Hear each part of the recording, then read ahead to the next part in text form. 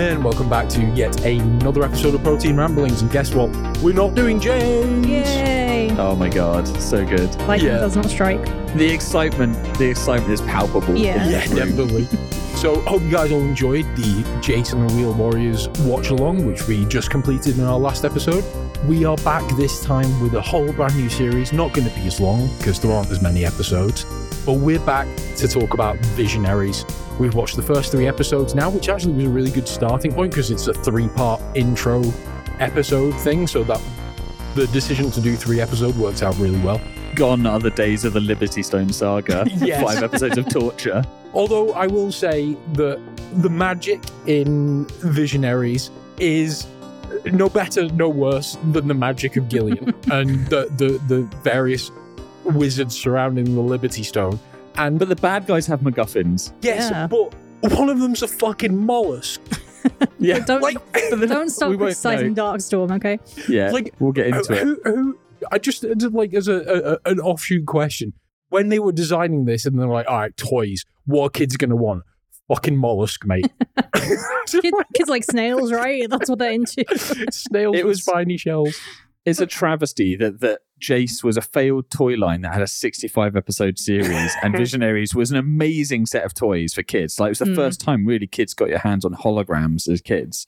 And it's 13 episodes, and they cancelled it after that series. Yeah, we were robbed. We had some Yeah. of those toys. We had, I don't know who we had, but we had a character with a power staff, but the hologram was just a sticker that peeled Yeah, they off were all the just plastic. stickers. Yeah. They were all was- just stickers. It was Yeah. pretty I had ropey. Witterquick, definitely. I know you like the mouthfeel of that Witterquick is a name, great word. but I just find it such a dumb name. I think it's because my primary school deputy head teacher was Mrs. Whitaker, and it just has I thought you were bad going to taste say in it my was mouth. Mrs. Witterquick. It doesn't Oh, suit that'd my been amazing. accent at all. I have to put a T in it because Witterquick is how you should say it, but Witterquick is how you Witterquick. say it where I'm from. Witterquick. Yeah, Witterquick. Witterquick. Witterquick.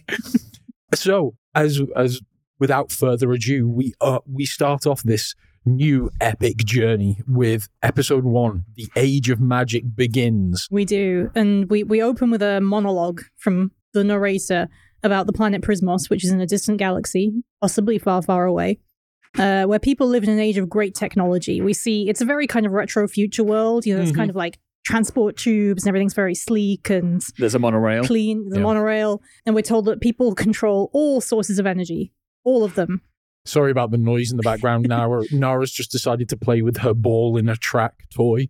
So she's batting that around. But it's better than her than the whining. howling, yeah. So They have had 7,000 years to harness all the 7,000 years of energies. Yeah. harnessing all energy, all of it. 7,000 But- years of but- easy living. So if they've harnessed all energy, they have harnessed solar and wind. Well, this is energy. why I'm putting the emphasis on all energy. Yeah. Because we're then told that the 3 suns of Prismos realign, which I think in itself would cause a lot of ecological cataclysms. 3 suns, that's a lot of suns, right? I don't know think if it's possible. Prismos Yeah. is in No. the Goldilocks zone. And as the suns realign, this brings about the end of the age of technology. One can assume, I guess my inference, my takeaway from this was that this was basically like a what's the word? Not impulse. A solar flare. No, yeah, but it's the Or like what's- an EMP. EMP. type EMP. It's thing. basically Yeah, EMP rain is how it's Yeah. actually drawn in the cartoon. Yeah, you see like this brightly coloured rain kind of falling Yeah. down on people. Kind of how I imagine Thread from the Pern series must look. I imagine Thread to be a bit thicker. And this causes an instant apocalypse. Cranes stop working, buildings collapse. We learn scientists are at a loss. And We see Kravex crashing a plane. yes, yeah, you do. Yeah, you see some of the main characters in their kind of pre-Age of Magic jobs, like Strangely, building you only and- see bad guys from what I remember. good guys You didn't do see their any- jobs. Yeah, Yeah. Yeah, you see Virulina, Kravex, and Sindar. yeah. This is literally the meek shall rule the earth. And we're told by the narrator that when all the electrical energy has been depleted, the Age of Magic begins. So, I mean, you can either infer that they'd already run out of all other forms of energy, like solar, which they should have a lot of. Batteries. Yeah. 3 suns. You're not going to run out of solar Yeah. power. Yeah. But apparently it's just electricity. And when the electricity is gone, that's it. Civilization collapses. Everyone immediately reverts to Renaissance fair cosplay living. Yeah, and it's this fall of society, it happens way fucking quick. It's very quick. The narrator says years. He doesn't say how many years, Yeah, but at some like point 5. they say like years pass, and you get shots of like these destroyed ruins of buildings, and the And sky is castles. this kind of apocalyptic red and purple. People have built castles. Whatever they did, whatever they decided was going to happen, they decided it real quick and hastened Yeah. it along. Well, it's like that was They were like, the Do you know what I like? Castles. Do you know what's cool? Night. Right, Yeah. let's let's go. just junkyard all the metal Yeah. and get all the stone well, out. it's almost like that was kind of the continuity plan. Like in case of catastrophic electrical failure, break Medieval. out medieval costumes. Yeah. That's yeah. Except we're gonna have our knights look futuristic but retro and kind of a little Kind bit. of boxy armor. So, and I'll come to it when it comes up. But they kind of remind me of the Centurions. Yeah, they're very much so. Yeah, Very similar. I think is yeah. it not the same It's the same animation company that did Yeah, Ulysses. it might be, yeah. So Oh, I mean it's Deke, isn't it? Underneath everything. no, TMS or something. okay. It's another triple. Yeah, So yeah, Triple so whammy. the narrator tells us that the age of magic has begun, but men don't believe in magic because they've had 7,000 years of Science. electricity. My first note on this entire thing before I wrote anything about the show is magic is never more powerful than science. Well, I don't think they're saying in this instance it's more powerful. It's just that there is no more science. They've run out. But science is things like mathematics. So Maybe yeah, they they don't have have that drawbridges. Their They've got calculators don't work drawbridges anymore. that relies on science. got You know, even physics. building a castle relies on science. So after we have this kind of spiel from the narrator to set the scene, we then start to meet some of the main characters. We're told that we have Leoric and Darkstorm, who are kind of leading opposing factions, and they're both looking for military advantages over the other. They actually say that the good kingdoms formed a confederacy under Leoric. They say that at the beginning of the second episode. Yeah. You don't get It's it like- here, but I mean, it's very obvious when you meet Darkstorm that he's the bad guy because what he's doing is interviewing people and then dropping them into a pit. Yeah. It's generally the actions of the bad guy. So he's got this guy in a lab coat, a scientist, you may say, Oh man, who's like, since we ran out of electricity, I invented a catapult powered by guinea pigs. this is very English, I guess, but it's basically like Dragon's Den meets Room 101. Yes, yeah. You know, Shark- if you fail your pitch, I pull the lever. Yeah. Like Mr. Burns in The Yeah. Simpsons, So actually. Yeah, it's, He has it's the- very Shark Tank is the American Yeah. equivalent. And I want to Okay, know, yeah. this is the first but not last instance we will see of animal-powered. Conveyor systems. Yeah, 'cause the Conveyor first guy systems. with his guinea pig powered Yeah, and then catapult. later we get a pig treadmill in the third episode, which is just amazing. I love it. Darkstorm hates the guinea pig catapult, so he drops his guy down a pit. And then we Oh. get Merklin, the shit not stirrer. at all a Merlin knockoff wizard. Yeah, he is. He's a He's shit like a stirrer. sinister Merlin. He's In very fact, yeah.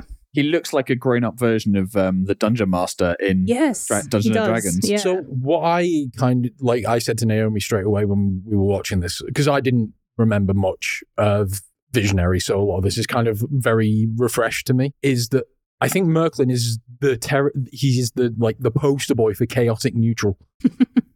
Yeah, he's very much he's got his own reasons for everything he does. I'm going to drop in there, not that there's a whole lot of Arthurian lore and legend in here, but in a lot of the Arthurian lore, Merlin himself was often seen as a kind of not necessarily down the line good guy. So Yeah. anyway, Merklin appears and tells Darkstorm that there's a shrine where he can get It's not Merlin, it's got a K. yeah, it's Merklin. Yeah, there's this magical shrine where he can get all kinds of magic, and he should go and check it out. But Darkstorm doesn't believe him, so he drops him down the pit. Despite the fact that Merklin TP'd into the room he Darkstorm did was nothing sitting to in. stop this from happening. Do you know then- what would have been a really great way to prove magic was real? To levitate yourself out of the pit. Yeah. But no, And Mordred is immediately just simping it up, and he goes to kick the orb down, and it just moves out of his way and goes Exactly. after He also levitates the orb Yeah. down. Yeah. Like there's such obvious proof of magic in front of you. but he's just like, no, more guinea pig catapults. so I can bid them. Yeah. Merklin then goes to Leoric and his cohorts, and they actually decide this is probably worth investigating just in case it gives them an advantage over Darkstorm. So they decide they are going to quest for the shrine. I love how Merklin he shows up at Leoric's place and he's like, I'm looking for some men of vision. Yeah. Who can help me out. It's like, Hint, hint, They wink, said wink. the title. and Mordred is there. Mordred this is is spying on spying. them. Yeah. This is beautiful. Spying on Mordred them. is And then- like in the ramparts, I guess, spying on them. And then he hang glides all the way back to Darkstorm's lair. And crashes as soon as But he lands. basically, it's not because he's like, oh my god, I have to tell them that they're going for the shrine. He goes back to take the piss. He's like, you won't believe what that idiot Leoric is doing. And Mordred immediately is just like, I was thinking, Mordred is a fucking simp. Throughout my entire look, notes, no. every time Mordred comes up, it's like, Mordred is simping up He the is a place. man in love, okay? No, he's a fucking He's simp. in love with Darkstorm, and I think we should respect that beautiful Yeah, they've got a nature. sub and dom relationship. Definitely. all the definitely. way. So Mordred tells Darkstorm that Leoric is going for the shrine, at which point Darkstorm is like, well, I'm going to go as well then. They're going to set off tomorrow, first thing. So we cut to Merklin and a big crowd of knights outside what I think they call the Iron Mountain. Yeah. Merklin kind of gives this pep talk. Whoever survives the traps of the mountain will be rewarded with great magic. And Leoric kind of flips his whip and is like, onwards. It's like a It's race. very gay. It's like a race starting Yeah. session, and he whips the ground. and It's like, everybody let's just go. starts legging it for the mountain. He's okay. He's not very gay, but he's very Flamboyant. Oh, no, he's not. He's really dull. No, He just but knows how to just wield with the a whip. with the whip and the mustache, it evokes a certain Village image people? of Mr. Slave, village people kind of vibe. So I we mean, see... their get up backs that up as well, right? Yeah, the armor yeah. is all a bit fabulous, actually. Yeah, yeah. Like the colours are very primary and Leoric bold and is, stuff. I would describe Leoric as fabulously dull. Yeah, he's compensating Yeah. for his personality with Mhm. his outfits. Yeah, definitely.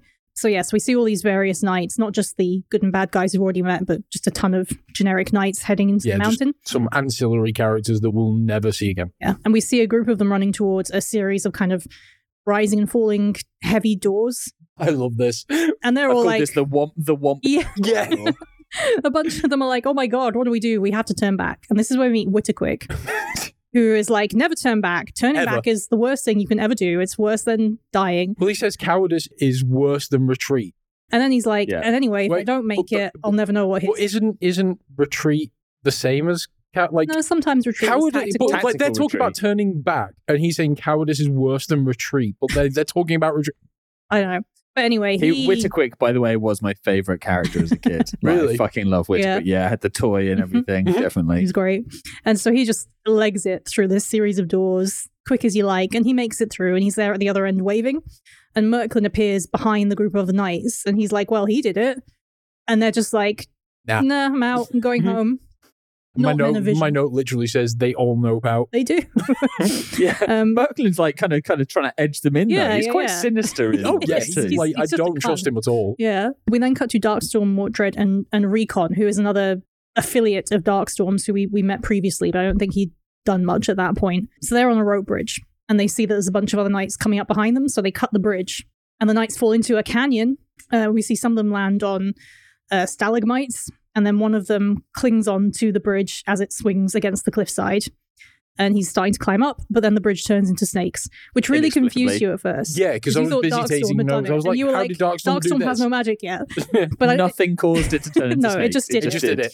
because Merklin is somewhere being a dick. It's just what do you call it? Spontaneous snake combustion. Plot convenience. Transmutation. Spontaneous transmutation. Yeah. So this guy's clinging to the rope bridge. The rungs turn into snakes, and so he falls and hits a very conveniently placed tree branch. Mm-hmm. And Darkstorm's all like, looks like you have a problem. But this guy, whose name is Arzon, for future reference, just rips some No. leafy branches off the tree I No. love it. and fashions a fern. rudimentary pair of wings. And this isn't science. That's not aerodynamics or anything like that. In fact, no, it's not, because that would not work given the laws He of like science. ties them onto his arms like Yeah, vines and and just just glides glides across. He across. basically, Yeah. what's his name? Flew too close to the sun. Icarus. Icarus is his way across. He's a And man of hollow bones. he gets to safety, and while he's flying across, Darkstorm is yelling at Mordred to shoot him out of the sky, and Mordred is like, "But I don't have a bow," and Darkstorm is displeased by him, which seems to be their whole relationship. Mordred simp check number 2. You're right, Master. I'll get a bow. We then cut to Leoric with Ferrell and Ector, who are like his cohorts, his Mhm. dudes, his boys, and they're jogging through these stone passages whilst discussing if New Valeric should have a jousting arena or a botanical garden, which Leoric seems to be really down on. He's very much kind of like, yeah, the people do want a botanical garden, but fuck them. And we see in a nearby passage that Darkstorm and his crew hear the good guys talking. So Darkstorm sends Mordred to trick the good knights into going off their path and delaying them. And they are not clever, because Not he at just all. goes, help. He just Help. hides around a corner and yells for help, and Yeah. they're all like, "We must go immediately." I mean, I suppose at this point, well, you know that Leoric and Darkstorm know of each other. Yeah. I Um, mean, they all know of each other, because as soon as they find Mordred, they're like, Oh, it's Mordred. It's Yeah, Mordred, yeah. fucking How son of much I don't Darkstorm. recognize his voice. How much enmity did they manage to gather in like 4 or 5 years of it's a post-apocalyptic pretty world? Though? mortal feud, isn't it? Yeah. Already? So they round this corner and they just find Mordred kind of leaning casually against a wall, and they're like, "Oh my god, he tricked us! How cunning!" And Ektor is like, "Put out your tongue, Mordred, so I can see how much you've been licking Darkstorm's boots." It's a very strange I moment. did not think he was going to say boots. No. Mordred flees back to Darkstorm, having. It says they delayed the good nights, but it doesn't really impede them. They At all. carry on. It's like they walk 10 minutes down the corridor and then 10 minutes, Yeah. like less than. And it's not as if yeah. the bad guys have gained an advantage. Like they don't seem to be any further ahead. Well, It's not really a they- race as such either. You just have to make it to the end. Exactly. Yeah. There's I mean, it's no not kind about of like, coming this is first. just for one person, right? It's whoever gets there. Yeah. So anyway, the good guys just kind of carry on. They come into this huge open chamber with a big stone giant in it. It seems to be It's a kind of like statue. Rodan's thinker. Yeah. I love Leoric's reaction when he walks in. He This is literally one of just my goes, favorite "Zounds." scenes. Sounds. They decide they're going to sneak past it, but Recon is behind them and he throws a rock at the giant, which he somehow knew would wake it up. Mm-hmm. And he then traps them in the chamber with the giant, at which point Ektor immediately resigns himself to death. Yeah, it's like, is it Leoric's like, what do we do now? No, Ferrell's like, what do we do now? And Hector's just like, Prepare for the end. He's just done. Done. Leoric channels Jace though. He really does. He's just like, no, charge. There is, we'll come on to it in episode 3, there is some more channeling of Lightning League tactics Yeah. in this. Yeah, Leoric charges the giant with his whip and he's all kind of like, have at you. And the giant runs off in terror. And everyone's like, Come on. that's amazing. And Leoric's like, yeah, I just figured he would never have been attacked before. He says, I reasoned. No, you fucking didn't. That is reasoned. not reason. that never having been attacked before, the giant wouldn't know how to defend itself, which is a big stab in the dark, to be honest. But it worked, so I guess that's why he's in charge. I mean, science says he triggered its fight or flight response. Biological science. But this is a stone giant. Does it Still- have biology? I mean, it's not a living. biological creature. It's living, so It's got geology. another Its form of geological science. instincts. Another form of science. We then I'm go, just going to point out every instance of science in this world devoid of science. magic is just science we haven't explained yet. Yes.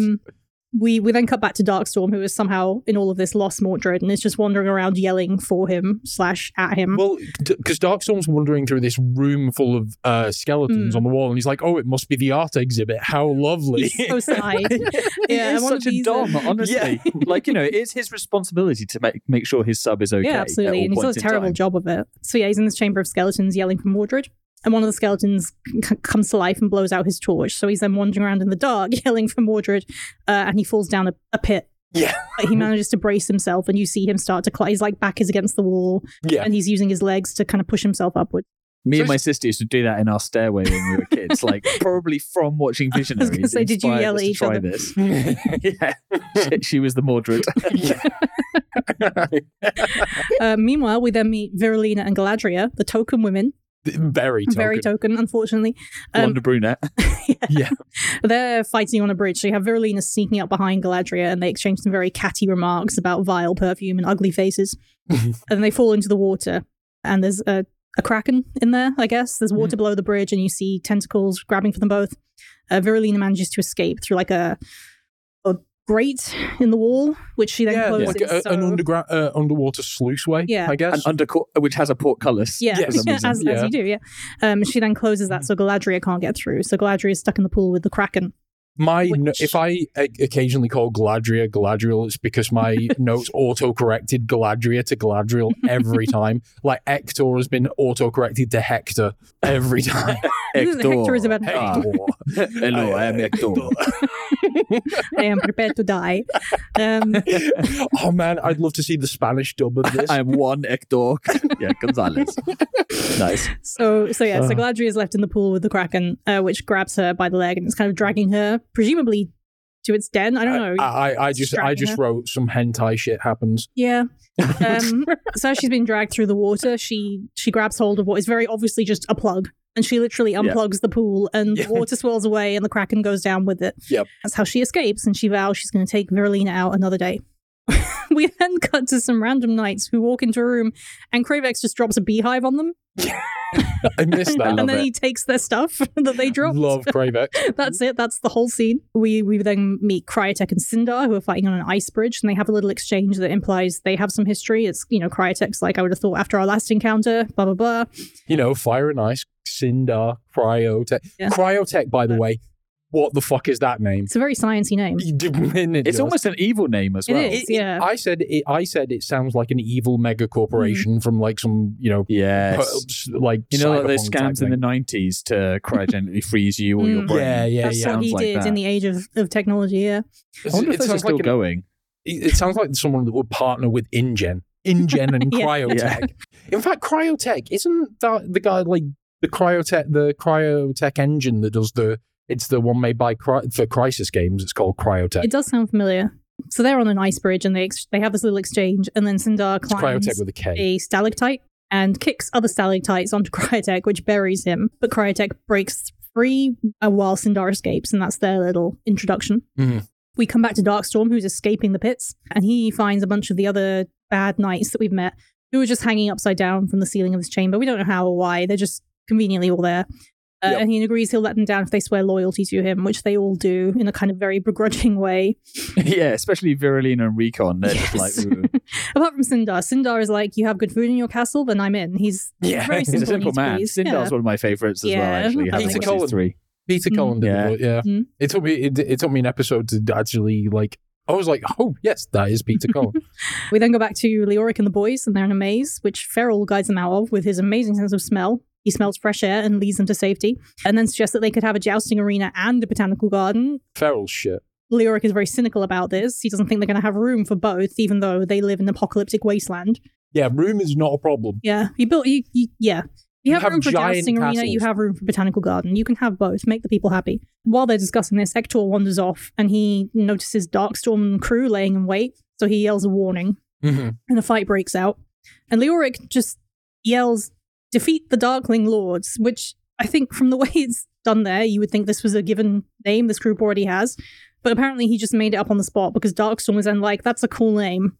That's what we're going to call ourselves. Well, so I'm while we're on it, and so I don't forget, I'm jumping ahead a bit to the next episode. And so later on in a scenario, which we'll come on to, the good guys decide to form the Spectral Knights. Yeah. But before that even happens, Darkstorm is referring to them as the Spectral Knights. At the beginning of the next episode, he keeps referring. So continuity error, massive. Yeah. It's a bit weird, isn't it? Like they've already named each other. Maybe. Yeah. They say, oh yeah, I really like that name. It's like taking a nickname. You can't make up your own nickname. No, that's it's true. better than being like we're the Lightning League now. Well, it does give me a convenient DLSK abbreviation. Yeah. So the other good knights show up at this point, and they join in the fight. Everybody's kind of teeing off. Merklin appears and kind of tells the kids to stop fighting and points out that there is magic enough for everybody. All they have to do is break down the door to the shrine. So Cryotech charges full bore at this door and shatters it, at which point you get like I don't know what you would call it, like a whirlwind of spirits or ghosts kind of engulfs the room. Mm. And when it clears, they're inside the shrine. Yep. While it's happening, it cuts really briefly to outside the castle, and there's like a classic Frankenstein moment of lightning hitting the castle with like these dark, like umber sky kind of thing. This is a very... Merklin's whole setup is very ominous. Yeah. He's not giving off good vibes. It's an ominous castle in an ominous land. You didn't kind of mention this, but Prismos is like a really dark as fuck place, isn't it? It's like a metal album cover all the time. That sounds like the intro to some kids in an ominous castle in an ominous place. It's like, what was the intro to Funny Bones? In a dark. Yeah. So they're all sucked into the shrine, I guess. And Merklin starts dispensing magical gifts, which will help them prosper in this new age, I guess, as long as they want to just turn into animals. Because you can. I don't know what they're supposed to do with these particular gifts that is going to help the rest of the planet. It's not. They're the most cliche things, aren't they? They're like, you'll be a cheetah because you're fast. I've got a list. No. There is nothing cliche about a fucking mollusk. I did make a list. So Arzon is given the totem of the eagle because he flew. Sindar is given the totem of the gorilla because of his brute strength and climbing ability. Mm-hmm. Wittiquit gets the cheetah. Gorillas are intelligent. Yeah, and maybe they didn't know that in the 80s. Kravex gets what is effectively a pterodactyl. Yeah. It's the only airborne scavenger on Prismos. What do they call it? The Phylon? But it's basically a pterodactyl. Yeah. Hector gets the Arguably, fox. he gets the best thing as well. Hector gets the fox because he sensed ambushes, and okay. Sense of smell. Yeah, Yeah. well, no, because No, 'cause that's foxes are Feral's thing. typically thought of wily, Yeah. They're cunning and, cunning as a fox. Mordred gets the beetle because he's just a scummy bootlicker. Yeah. And he immediately protests this and is then shouted down by Darkstorm.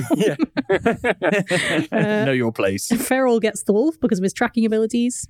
Viralina gets the shark because she's vicious underwater, which is, a really important trait to have. Galadriel gets the dolphin, Which is because she's shit. intelligent underwater. Which is shit. It is a The women really.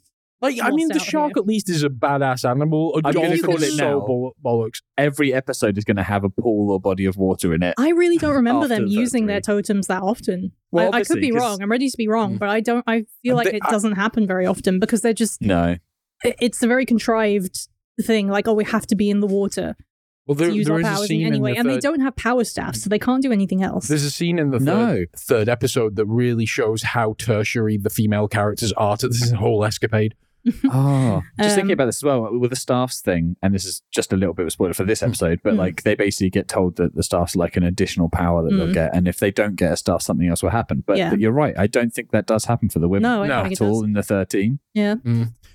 We get but- Lexor, who gets the armadillo because he's a coward. and immediately Armadillo's turns cowardly. into the armadillo and runs away and is chased by Lexor, I love Lexor. Yeah. Priotech gets the bear because he's strong and tough. Recon gets the lizard because lizards are famously mercenary and money hungry, I guess. Leoric love gets Recon. the lion. Yeah, Recon's great. Leoric gets the lion because he's the Leader. guy leader. Of course he does. Which he immediately transforms into and scares everybody. Yeah, and he's like, it's It was okay. no, I I was was just just testing testing it. it. Like, you Fucking dick. What a dick. dick. He's a jock. And then finally, Darkstorm, because he can climb and is generally slimy, gets the mollusk. Fucking molars. Molar. Like, I had It's just a catch-all term as well. It's a family it of doesn't- species. Yeah, It's exactly. not like it's not a snail or specific something. animal. But like, I don't want to spoil what he actually can do for a later episode. But Yeah. we'll Yeah. talk about Well, because We'll it. get we to it. only see him use it once in the third episode, and he's immediately whipped by Leoric and turned straight back. He's a switch. Yeah. So Merklin tells them that their totems are sometimes uncontrollable. And at this point, you start to wonder why Merklin is doing any of this. Like, he does. They say they're uncontrollable like emotions. Yeah. I think like, Yeah, and they're I think he powerful. does. He does also. He's pretty open about the fact that he expects them to do stuff for him in exchange for the magic. Occasional tasks, Yes, wink, wink, which evil we grin. will discuss later. Some of the knights have staffs, which they're told to dip into Merklin's magic pool, and this, as we've said, gives them extra powers, which we'll cover as we get to them. I didn't make a note of who gets what. Yeah, that's next episode.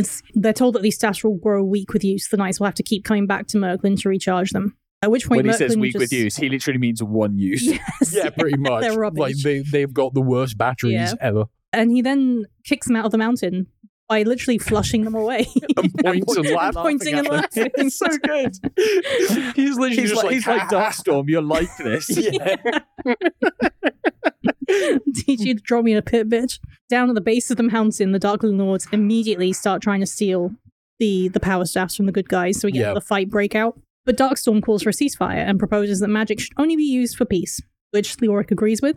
The good guys walk off and Darkstorm Because he's starts a gullible plotting. dick. Well, I think it's like Darkstorm is like, oh, he knows I'm not going to keep my word, but he has to. I don't. Yeah. Which I think is, yeah, I mean, it's true because it's a kid's cartoon, but it's a shame. So yeah, Well, he immediately 'cause starts plotting. Leoric in his previous life He was a mayor. mayor. So he's a politician. So Yeah.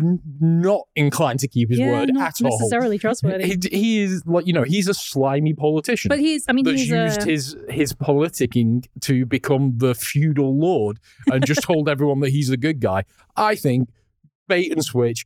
Leoric's actually the fucking bad guy. He's he's a sinister looking Burt Reynolds is. guy. Yeah, isn't he really Like, is. You actually, can't trust I that facial agree with hair. you.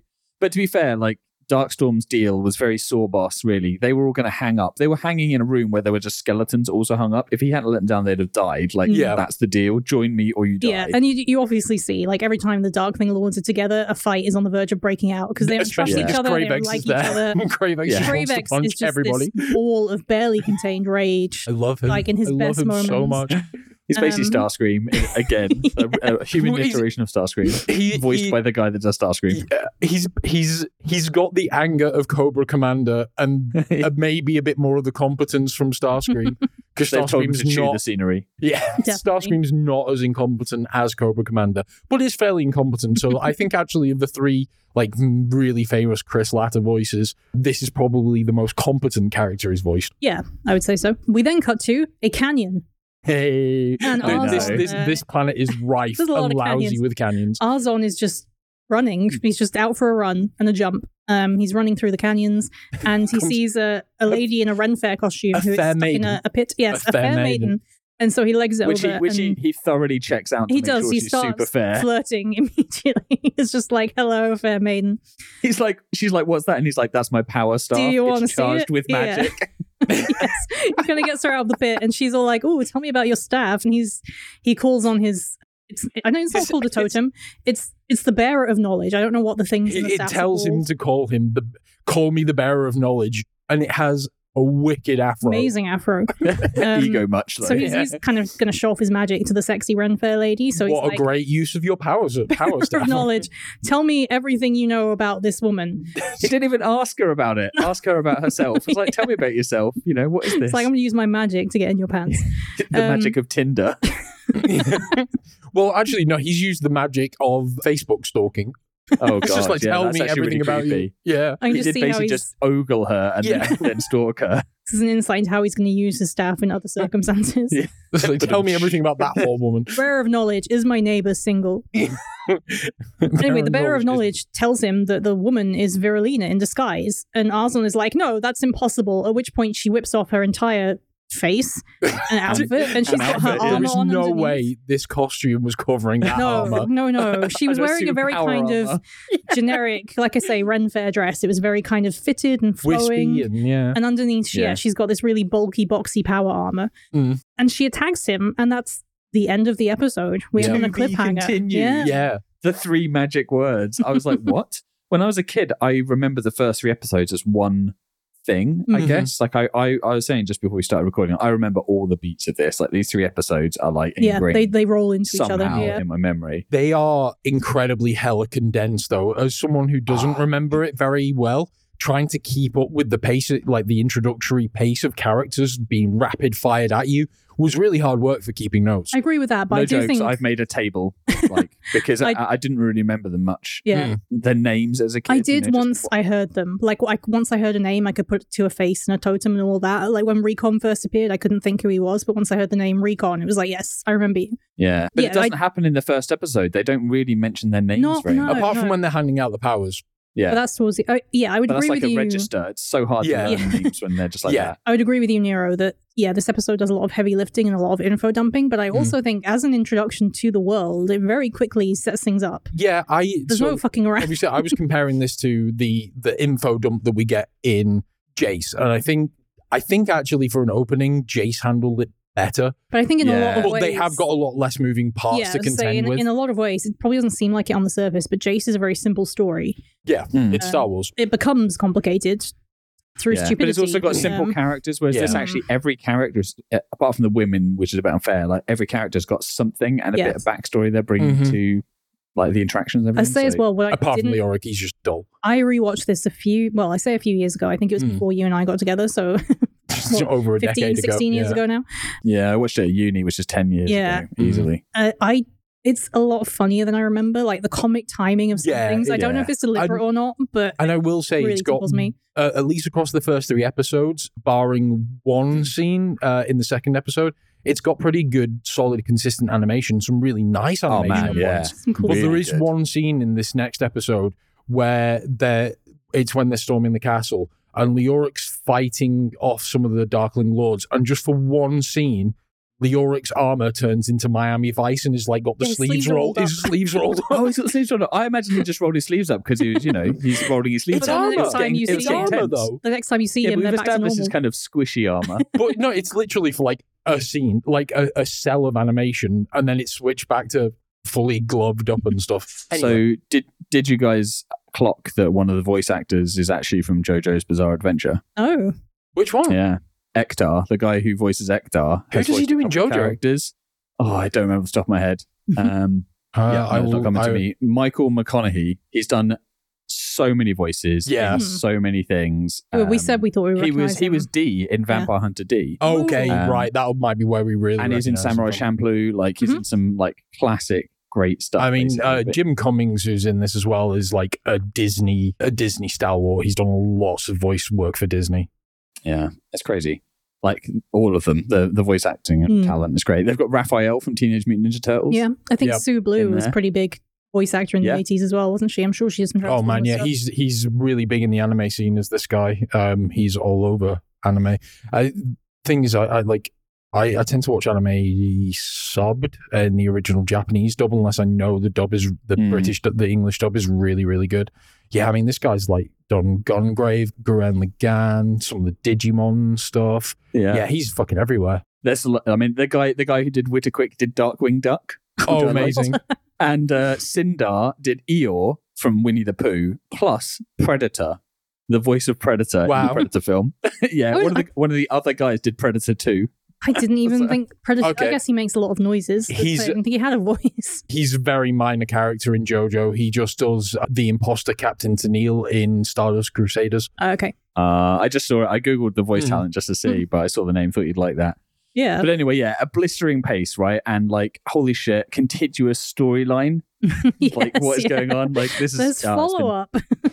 I was so excited we were doing this, and it did not disappoint. I So really yeah, we'll enjoyed kick it in right to episode 2, which is the direct lead on called The Dark Hand of Treachery, and it leads immediately on from episode 1. There's a bit of a recap bit after the credits, and much like Jace, the credits basically tell the story of the first episode, don't they? But the music is nowhere near as good. It's not Yeah, as I good. said that. I do like it. I like the end credit music. It's got that kind of ominous. It's the same music. It's just without the lyrics. Yeah, but I don't know. There's just something kind of ominous and serious about it that I really like. It's not top tier. It's just cartoon got music. By it's any just means. got No, it's like operatic almost. It's got very actually. hard 80s synth stabs. Yeah, but it's like an opera, like singing. It's like a trio almost of opera singers doing the credits. But anyway, we cut into Virulina and Arzon basically battling, and she's got an axe, and he's got like what looks like the head of a grappling hook as his weapon. All of their handheld weapons are actually really steampunky Bronze Age fusion stuff, and he had previously called the guy of knowledge. I forgot what his name is. The guardian. bearer The of knowledge. The bearer of knowledge. Sorry. And he's getting a bit impatient. He's like, my power is fading now. So Arzon's like, okay, and dispels him. That's one of the the little moments of timing I really like, because he's like knee deep in this fight with Virulina. You know, they're properly going at each other, and the bearer of knowledge is watching, being like checking his watch and being like, is there He's anything like else? tapping his feet. Yeah. So he's got Arzon's like, he's no, literally you can floating go. there cross-armed, isn't he, as well? Like, yeah. So he dispels him, and then the totem goes black, which obviously that's the first time we know that the staffs are basically one-shot use only. And they're rolling around the floor, and then all the other Dark Lords. Some of the other Darkling Lords attack. I think it's Sindar, Kravex, and Mordred jump in. Arzon basically manages to get out of there and jump over a canyon. Yes. And after months of seeing canyon fails from enemies, it was so refreshing to see enemies actually be able to follow. Yeah. Everyone made it literally over the canyon. Everyone just parkoured the shit over a canyon like you would. Literally like a 2-meter gap. You know, it's not like a huge jump, but they basically clear some chasms and managed to keep up with Arzon, which is it made me so happy. I actually smiled through the whole chase scene. It's so good. But basically, it ends up that they're actually kind of herding Arzon into a trap where Darkstorm is waiting with the rest of the Darkling Lords. Mm-hmm. So it's at this point he decides to turn into his eagle form and try to escape. But Kravex is onto him really quickly, and he kind of lobs his weapon at him, which is kind of like half axe, half the rest of a swastika. It's like kind of half just the a hook swastika. as well. It's kind of like a double-ended hook. Yeah. And it basically like boomerangs up or frisbees up and catches Arzon's eagle leg basically, and kind of slows it down. It sets him off balance.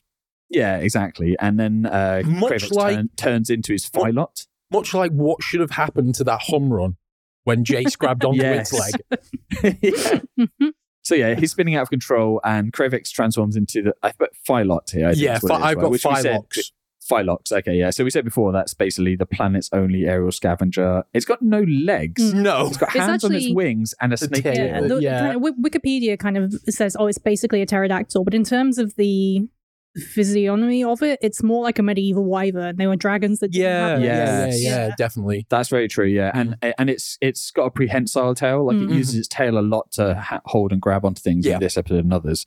So he actually catches Arzon in his mouth and brings him back down. Arzon comes into his human form, and they take away the power staff off of him. And in the background, Viralina's literally holding like a face mask, which is Galadriel's like actual animated face, and just squidging it. She's like squidging it like a stress ball. So like in cartoon terms, this is like a super realistic mask. Like, you know, in Mission Impossible, they're always ripping their faces off. It's literally like that level of quality. Except it's kind of like when she's squishing it, it's like it has volume and body. Like it's like a squishy mannequin head. It's pretty disturbing to watch. Yeah.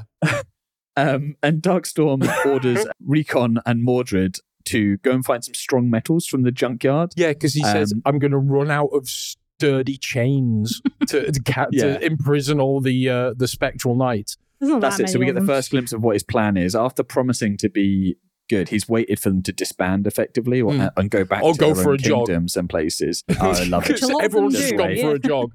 So we cut into a junkyard where Recon is basically pissing and moaning about the fact that they're doing this junkyard scavenging thing because they don't have power staffs. But Mordred, who loves servitude, exactly, he's simping it up hard. He's like, and he actually at one point says, "I am the minister of loyalty." In Darkstorm's call. Like, that's a role, which I love. That's yeah. And like, what is your safety word, Mordred? Come on now. He actually draws his weapon though on Recon, who starts bitching about it, which is kind of like a toothed scythe, like a sickle, a tooth sickle, a tooth sickle, a tooth sickle.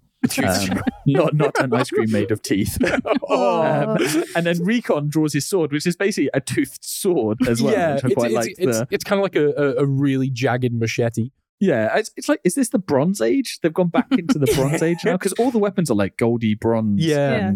Which means they're probably pretty soft.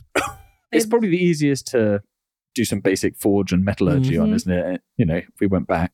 Yeah, and they basically draw weapons on it, have a little scrap. But in the battle, Mordred kind of trips and stumbles, and his hand lands on this kind of buried vehicle, which then just powers up, and you see a kind of green flash in its side, but it very quickly disappears.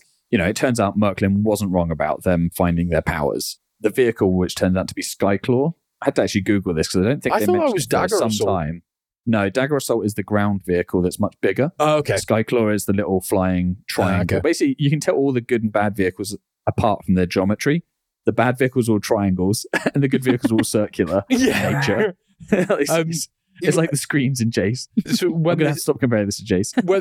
When this happens, like Recon's you said the engine, and it made me laugh because Mordred goes, "Oh, it must be hallucination." And Recon's immediate response is, "I wonder if I can fly it." What, the hallucination? They know nothing about this thing, but Recon's first reaction is like, "I'm gonna fly it."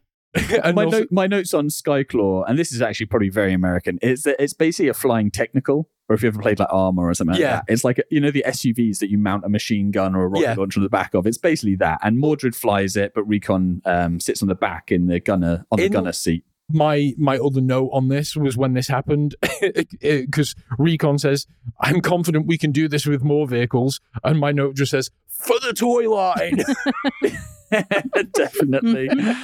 Recon also says something that alludes to his like mercenary tendencies at this point as well, about being paid. He's doing it for money. Yeah, because Mordred is like, "This is going to be so amazing. Like, Darkstorm will be so happy." And yes. Recon's like, he's going to have to pay well for pays more. Yeah, or Leoric if he pays more. There is a lot of Recon's in it for money, which I think we have to assume either Leoric just doesn't want Recon on his side, which is fair, or Darkstorm has more money than Leoric. But what is money in this world? We never see exchange of currency. That's true, in 3 episodes. You have to assume that, if civilizations collapse, one of the first things that's going to go is banks and currency. Yeah. Hyperinflation. Well, I mean, one can assume if they were that technological advanced that all money was digital they might at that point. Beyond it, yeah. Yeah, very true. I promise I wasn't looking for this, but when they cut to like Darkstorm's fortress base, it's penisy. It's really very super penis-y, penis-y. yeah, I saw It's the yeah. central I didn't tower notice. with a With a big head, hemispherical yeah. top, and it's got smaller buildings around the side of it, and it's even got these like metal jaggedy bits that are Yeah. like pubes at the base. It's Yeah. ridiculous. Oh, Like God. honestly, Google their base. I genuinely I think didn't the notice at all. animator was like, how much like a penis can we make this look and get away with it? Exactly. And if you think about it, the other one is a fortress, which a castle circle, which is very vaginal. The good guy's base. Anyway, Skyclaw comes heaming And in and that- just that- crashes into the war room. I was going to say that theme of penis kind of with the vehicles as well, jagged, pointy. Yeah, pointy in circles, Spherical, yeah. Yeah, Anyway, it's very sorry. puberty as well, actually, Yeah. if you think about it, because the whole like it's your emotions, and sometimes they're too strong to handle, and they come from within. Like people are bears, some people are bears, some people are foxes. I just picked a random one, but I have to. Some people are slugs. I don't know. So yeah, they're in Skyclaw crashed into the war room as like Darkstorm's kind of explaining his plans and Darkstorm just is flicking over people. He's playing Age of Sigmar. He's just playing Warhammer. He's already bought the entire toy line, Yeah. all the Visionaries toys basically, and he's flicking over a couple of them on the map. I Either love that or it's Visionary Subutio. I love the What I love- Skyclaw literally comes crashing in through the wall, and Darkstorm is immediately like, I want to ride that vehicle. Exactly. Like Mordred flies off of it and Darkstorm doesn't care for No. his sub at all. He just immediately runs into the driver's seat and tries to give it a go. But it turns out that only Mordred and Recon can control and fly the vehicles, basically, or charge it. Mhm. I think Darkstorm does say we need to find some more vehicles at that point. Like, so they're like, to see if they can get anything else going. So yeah, it cuts to like, I don't know, another day or something, and Witterquick is literally just out for a run in full power armor with his staff. So on him. one note I had about Witterquick, do you remember Revenge of the Shinobi on Mega Drive? Oh my God, no, I was. Well, he is wearing this. Well, I think it was on SNES as well. Google Revenge of the Shinobi and look at the guy's outfit on there. It's the same, like, because he kind of, with the half mask, he kind of looks an injury. It is exactly like Revenge of the Shinobi. Yeah, that's what he looks like, just a slightly more blocky version. Did the guy in the Shinobi game just always go out for runs on his own? In Well, full he armor does as run well? I a lot. mean, there's not much else to do in the post-apocalyptic world, is there? Arzon was out for a run, Witterquick's out for a run. Later we see Cryotech out for a walk rather than a run. But, Yeah. good guys are just like, I'm going for my daily exactly. constitutional. So just what you want on your couch to 5K, he gets blasted by Skyclaw as he's running. And this is great because this is where he busts out some poetry to activate his staff. He's like, sheathe these feet in the driving gale, make swift these legs o'er land I sail. Oh, I'm And- glad you've noted all I these. love the little bits of poetry they I've got use all to of it. activate the The staffs. poetry, it probably is what made it for me as a kid. Like, I love words and language, and the fact they have these little Yeah. witty rhymes and stuff. It's something you could actually take away and play with the toys about. Yeah, definitely. I think like Um, you would have to get so good at at spitting out your poetry to have an advantage in battle, though. Yes, there's actually a point where that happens Yeah, later on. Nero is showing me a Um, picture of the Shinobi. It does look like Witterquick's. Oh wow, okay. Yeah. Put it on the we'll put it on the channel or the feed or whatever on, on the socials. So yeah, he becomes this kind of wing-horned half tornado gargoyle thing from the staff, and he basically just zooms straight off.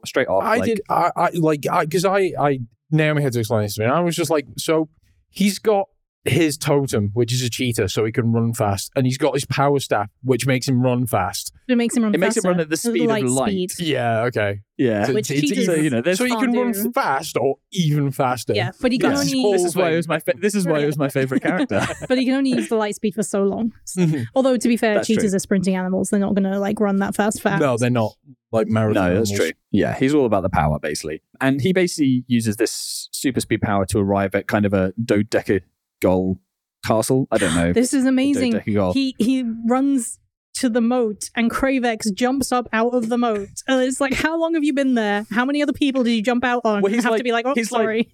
No, because Kravex is like, it doesn't matter how fast you are. If we know where you're going, then we can always catch you, Yeah. basically, which I thought was really, It actually is explained true. what It's you're true, talking but it about. still made me laugh that he's Yeah. just been there waiting for hours. Yeah, he's like, And then- Yeah, but he's Kravex, right? That's Yeah. what he does.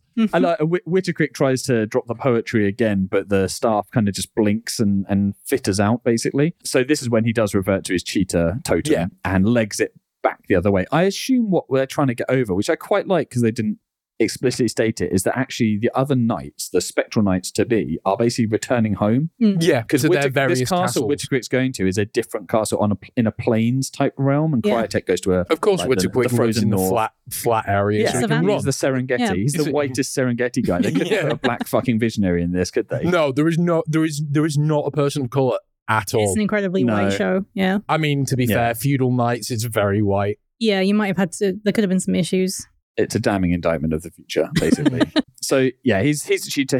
He runs. By this point, Skyclaw has caught up and is in hot pursuit and starts barraging him with gunshots. The animation's fucking awesome. It really is. And an event it shoots him and there's a cloud of dust and he runs out of it and stuff. And then eventually it does actually shoot him down. And Darkstorm has him like chained up and dragged off. It's at this point we cut to the frozen north that we were talking about before, and Cryotech is kind of arriving back. Of course, home. Cryotech lives in the Iceland. Mm-hmm. And I really liked this, and I actually rewound it to check because basically someone sneaking up behind him, and then suddenly Galadriel is on his back, and they have a little wrestle on the floor and stuff. She kind of moans and groans a bit, and he's and he helps. He picks her up when he realizes it's her after saying "damn you, foul beast" or something along those lines. And I thought that this was Viralina wearing the costume outfit again. Okay. And it was a Darkling Lord trap. But it was actually Galadriel just randomly jumping on him. And she's all like, I just want to express her say love, goodbye. yeah. There's a bit of flirting between the two of them, Didn't you say actually. it's implied that Yeah, Cryotech and Galadriel are a couple? Yeah, definitely. I definitely There is a think point in there are other episodes the where next you episode see- where she's simping a little bit on Ektar. Oh, no, I don't think so. Yeah. I was surprised. I thought these two were a couple, definitely. Yeah. I think we'll see it in later episodes. There's more. I don't know if it's ever explicit. Like, I don't know if we ever see them like making out, but you definitely get the impression of the item. That's what I remember. Galadriel does say that she's got to, before she goes home to, and I quote, Androsia. Like, what Yes. fucking place? She's from the sweetest place, obviously, Yeah. like Ambrosia. Land or of Yeah. whatever. Custard. Or is it androgynous? Yeah. Land of custard, yes. Such a British Well, it's reference. androsia. So, like, is it androgynous custard? No, I assume it was meant to be. Is Maybe she she's trans. Yeah, maybe there maybe are no she's trans. women in this whole show. I assume it was meant to be a I'm sure it was supposed to be for ambrosia, Ambrosia. but my But they have to change everything by millennial one mind letter. went, well, androgyny, you know. So I mean, so in that case, Why it's did I say probably androgyny suggested a bit of bit of androgyny? the old androgyny. Right. Yay. So probably nothing to do with custard. No. Or So dolphins. again, with no spoon feeding, a different vehicle shows up that is not introduced in any way. No. Like I've googled, obviously, it's the Dagger Assault. Yes, is what it's called. It's not even called the Dagger Is this the Assault one with the big vehicle. like cannon on it? Yes, Yeah, this yeah. has it's a launcher type crane system, like a fire truck, Yeah. classic fire truck thing on the back of it, and it's just a big triangle. And this is the one that has the magical prison or magical. Yes, I love it. Magic We'll get to dungeon. that. Don't Yeah. worry, that happens in a bit. And basically, it starts firing on them. These huge like shells that kind of like blow up snow, and they melt a huge hole in the ice on the path that they're there. And it's clear Darkstorm's trying to actually capture them. This is when we get a fucking poetry battle because Cryotech's like, 3 suns aligned, pour forth their light and fill the archer's bow with might. And this giant blue bow guy starts to come out of his totem. And Lexor's like, the arrow turn, the swords rebel, may nothing pierce this mortal shell. And this fucking crystal haired dude comes out and like makes a dome and the arrow hits the dome. And it's like, choo, choo, choo. It's fucking awesome. I loved it. And yeah, so basically, like they negate each other. Like one is the invulnerability shell, and one is the power shot. Ah, so good. So Cryotech basically says to Galadriel, like, go for the hole, swim, and go and tell Leoric, I'll hold them off. And he transforms into his bear. Galadriel manages to get away, transforms to a dolphin, and jumps in. Darkstorm sends Viralina after her. And then there's a weird bit where Cryotech's just there in bear form, just rah, rah, rah, in amongst the Dark Lords. And they just stand out of reach of him and be like, it won't be long. Like, he'll transform to his normal size so soon. It's like, Just what have to is wait. this? Like, Yeah. yeah. and he just does. Yeah. And then they just capture him with those, I can't remember what they're called, but like 2 balls with a bit of string between it. Bowlers. Bolus, yes. that's Bolus. it. Bolus. Yeah, he gets captured while Galadriel and Viralina kind of have a little mini battle under the water. It cuts to it, but it doesn't actually show what happens in the end. But in the end, Viralina, in shark form, breaches the water and just flops onto the land beside it. Like she's been booted, or she's been bottle-nosed out of the water pool. Darkstorm immediately starts shit-talking her. Yeah, and not that she wasn't pissed enough at him already from having to be rescued. She really didn't want to be rescued in the tower This is anyway. awful to me because, like, he has a go at her, and he's like, "You're just the worst shark." And she's all like, "Well, maybe I had her, but I let her go because I don't trust you." And he gives her some more shit, and she walks off, and all the men just laugh at her. This is the first time she's ever tried being a shark. Yeah. Oh, sorry. Is it the second time? No, first time. It's First the time, yeah. first time she tried to be a shark, and she lost a battle. Yeah. And he literally publicly embarrasses her. Yeah. I mean, to be she fair, even points in his face, and she's like, "You'll never forget Yeah. this." And then as she walks off, all the other Darkling Lords just point and laugh at her. yeah. Just like, this is awful. Poor Virolina. She's not established as the comic relief either. No, not at No. all. No. It's Yeah, just, man, she is at a sausage party, and they all hate her. Yeah. No one. You never want a shark at a sausage I wonder party. if I wonder if this bleeds into the. You remember what we were talking about with relation to Flora and how it's satisfying for the young boys watching to see the girls being told no and you can't. Do it. I wonder if that's appealing to that same. I think it's thing. also you're going to have. Oh God, I can't remember how much Virolina and Galadriel really feature and how much they interact with each other. But I think what you've got here is the setup of the bad woman and the good woman who is pure and beautiful and blonde, and the kind of the dark haired, nasty, catty bitch, because that's the only kind of women, It does establish like a clear us and them immediately, like the gender roles and everything, and like they are undersea creatures. Like it's a completely different world to young boys and everything. I should ask my sister if she ever watched Visionaries, because I watched it loads and loved it, and we're roughly the same age, but I don't know if she did so much, and I wouldn't be surprised if she didn't. Yeah. There's not much like Jace, not much in this cartoon for kids. For girls, sorry. So we cut to the final indictment of a cartoon. There's just nothing in it for kids. And there's so much in it for adults, though. Leoric it cuts to Leoric and the last of the kind of spectral knights that haven't been captured. And they're basically having a little round table banquet. They're having festivities. They're kind of waxing lyrical about the magic that they've now got. Leoric is telling the hilarious story of how Ferrell sniffed fresh air, and everyone's really enjoying that. And they're like, magic will work for civilization. Like, it will be good for civilization. No, they don't say how. It's like, I think it will be. We haven't figured it out. Hey guys, we can turn into random animals. That's and really ask a good for question civilization. Once a day. That's going to be great for people. So, and actually, Leoric, when he's saying like magic will be great for civilization, in a really sinister way at the end, just goes, if it can be controlled. It's like, Jesus, Leoric, what? Like, some darkness. At this point, Galadriel busts in and she warns them about Cryotech being captured. And Leoric immediately assumes, correctly, obviously, that the others that have left, like Whittacrick, must be in trouble too.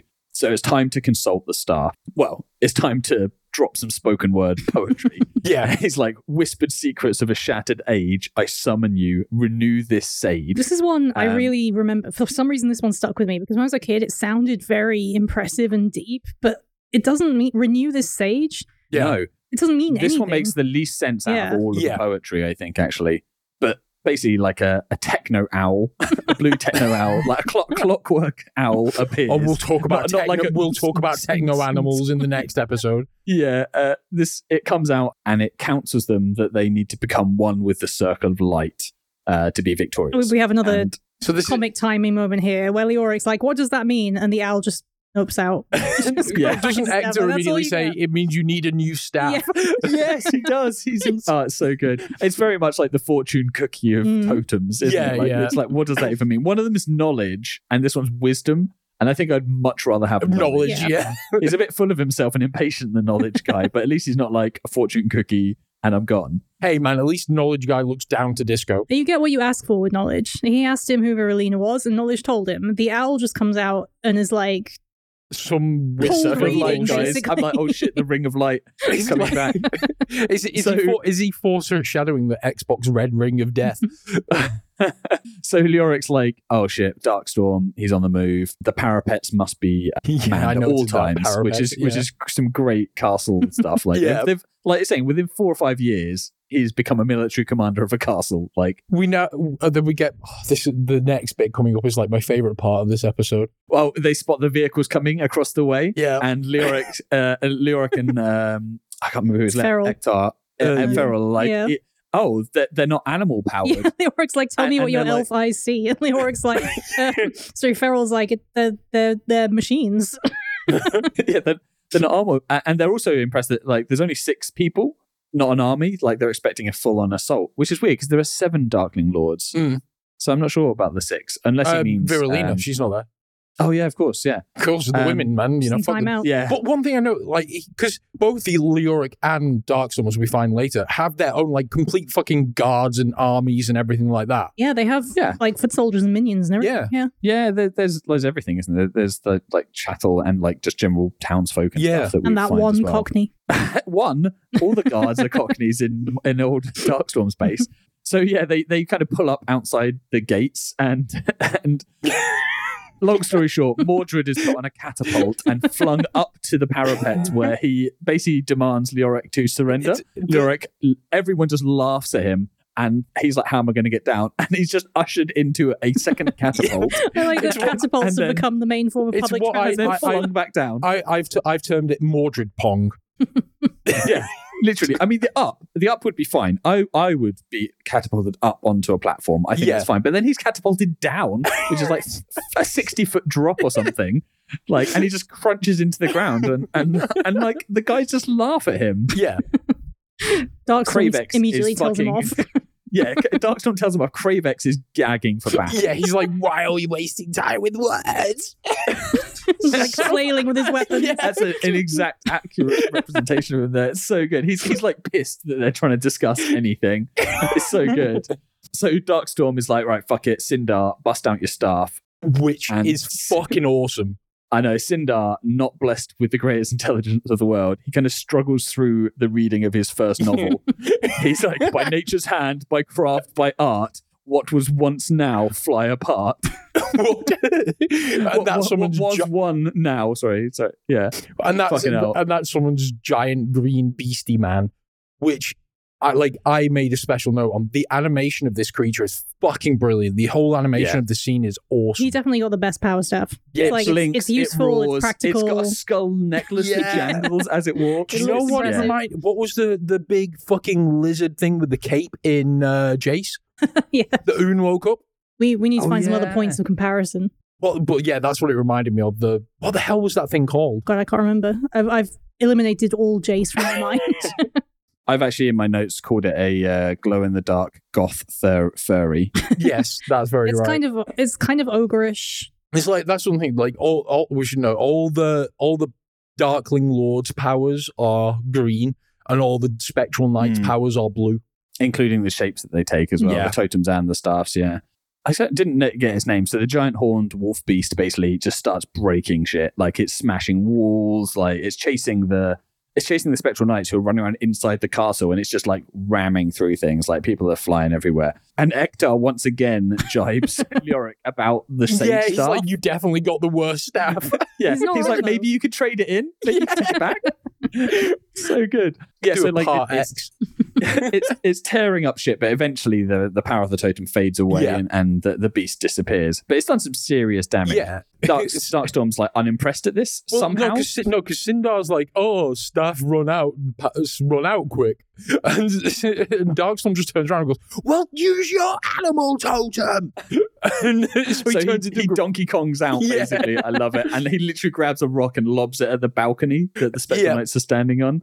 And then immediately changes back because he hears a cat in trouble, which is how you know Sindar is not a bad guy. Sindar's not a bad guy. It's just not very clever. It's a proper of mice and men thing going on with him. He's a lovable lunk, isn't he? Yeah, right. So he basically ends up like sifting through the rubble to save a cat and stuff. And the Dark Lord is pissed, right? I can't remember. Is it maybe we can get some magic to make you more Darkstorm says he's going to get Merklin to remove his compassion. Remove his compassion. Yeah. Jesus Christ, that's dark. Yeah. As they're kind of chiding Sindar for being a good human being, Feral lands amongst them. Feral's an idiot. Yeah, he really is. Like, he just jumps straight in, and Lexor immediately legs it. Yeah, he just runs away straight away. So good. And Darkstorm turns to him and orders him right back into the fight. Yeah. And Feral changes into his wolf form and chases Lexor and just bites him in the ass. So good. Like, Feral then, just for no apparent reason, changes back into his human form and is immediately dog-piled.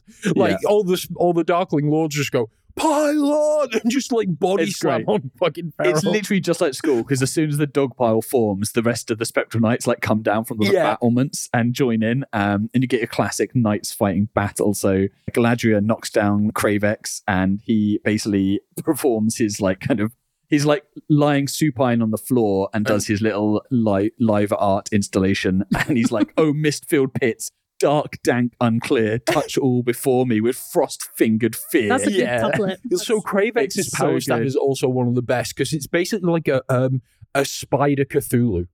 Because it's like Cthulhu face but spidery bug legs, and it can inject fear into things. It's got Not like just a skull people on the back of it sometimes. Mm. Oh, man. And yeah, that attacks. Galadriel. Yep. Yeah. So This Biter. part made me so angry. Me too, because for some reason, even though she can transform into a dolphin, an incoming tidal wave scares her. Well, it It's makes like her the perfect hallucinate a situation. tidal wave. Okay, so my highbrow thinking on this is that it's meant to show Highbrow. how effective his power is. It's completely overridden her sense, her common sense, and her Right. knowledge of her own power. That's I thought it was showing her greatest fear, but Yeah. she's literally able to turn into aquatic life. Yeah, like surely like a meteor shower or a raging inferno would be a better thing to have had at that point. Leoric's reaction is terrible and what no man should ever do when a woman is freaking out. He literally tells her Calm to down, calm dear. down Yeah. and stop hallucinating. He's like so close to being like, "Oh, don't be so hysterical." Like, sort your ovaries out, bitch.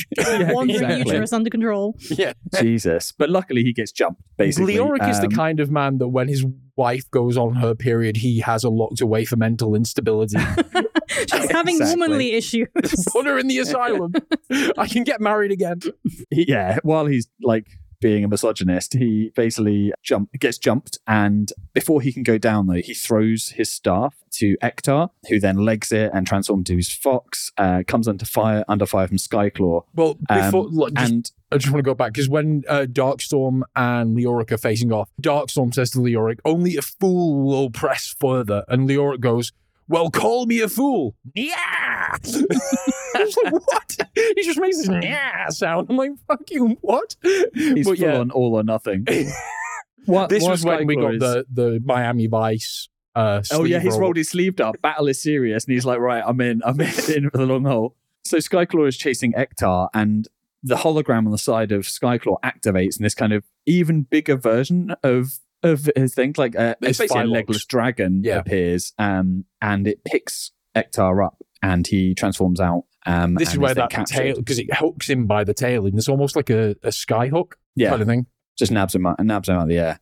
Off the ground even. And then sort of later that day, I guess, Darkstorm is basically offering the Spectral Knights freedom for fealty. Yeah. You know, if you pledge to me, then I'll let you go. They're all unanimously like, no deal whatsoever. So he throws Feral into what he calls the magical dungeon, which is basically the boot / trunk for American listeners of the Dagger assault vehicle. It's basically got its boot is on the side, not on the back. Yeah. But he chucks him in, and then there's a really cool animation scene basically where Feral gets X-rayed in green, and you see it open, and he's lost his totem on his chest. When he's being X-rayed, you actually see his totem kind of like zip away. Bearing in mind, this is the first time we've seen this vehicle, and they've already established how they can drive it and that it can sap magic out. Yeah, they've been of doing things. some experiments on each other off screen. That's the only explanation. Well, you say each other, Mordred. Probably. So he offers everyone else one last chance to surrender. And again, there's like a chorus of like never. So he gets them all thrown into just a proper dungeon this time. I don't know why he doesn't then drain them one by one. But, he throws them for into reasons. a sewer. He leads them in through like a drain pipe underneath his castle.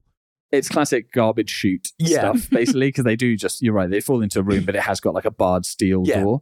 And I love it though. Again, comedy beats. Yeah, this is great. in the Prisoner Ready, and basically they arrive one at a time, and he's like, "Oh no, we're doomed. We're even more doomed. We're the doomedest." It's like, and then and then a couple more falls in, and he's like, "I've given up all hope." Yeah, we're in big trouble. We're in really big trouble. We're in the biggest trouble.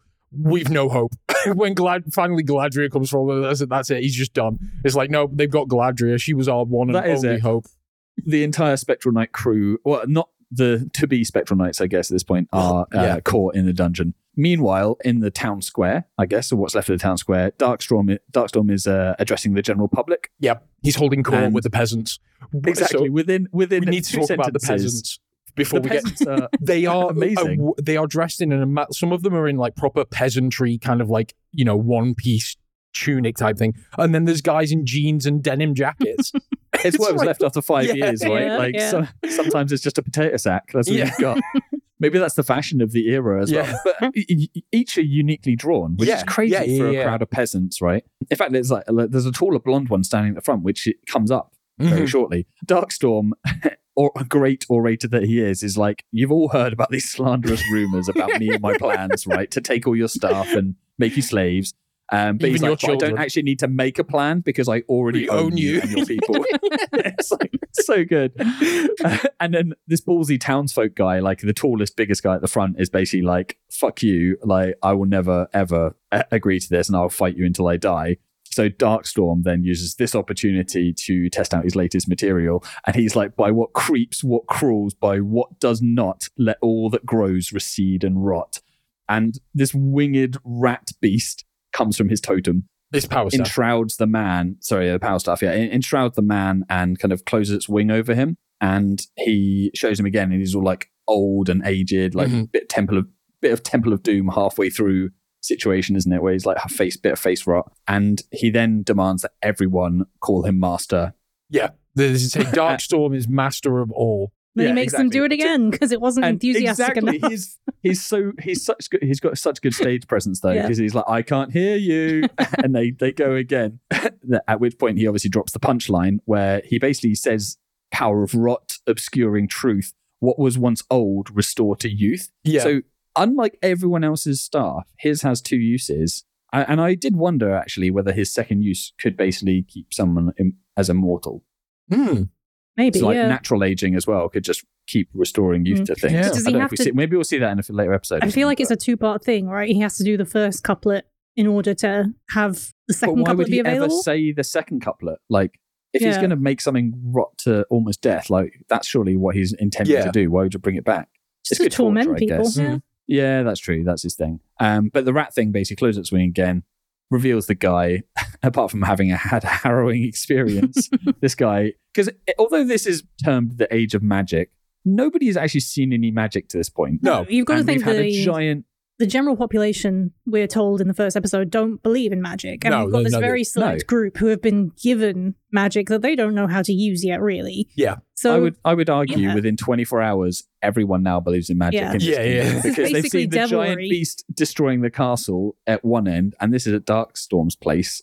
Like, they've seen two huge magic beasts, basically. So, yeah, meanwhile, underground, the Spectral Knights are all in the dungeon being guarded by Lexor. All this. And basically, Ektor disses his voice. His talking voice. His speaking voice. And makes him storm off in a mood. Yeah, he's like, I've got a perfectly good talking voice. Yeah. Like, what, as opposed to your non-speaking voice? I think that's why it's funny. There's nothing wrong with my speaking voice is for some reason funnier than there's nothing wrong with my voice. Yeah, it's like I said to you, it's a very Rich Fulcher line. Yeah.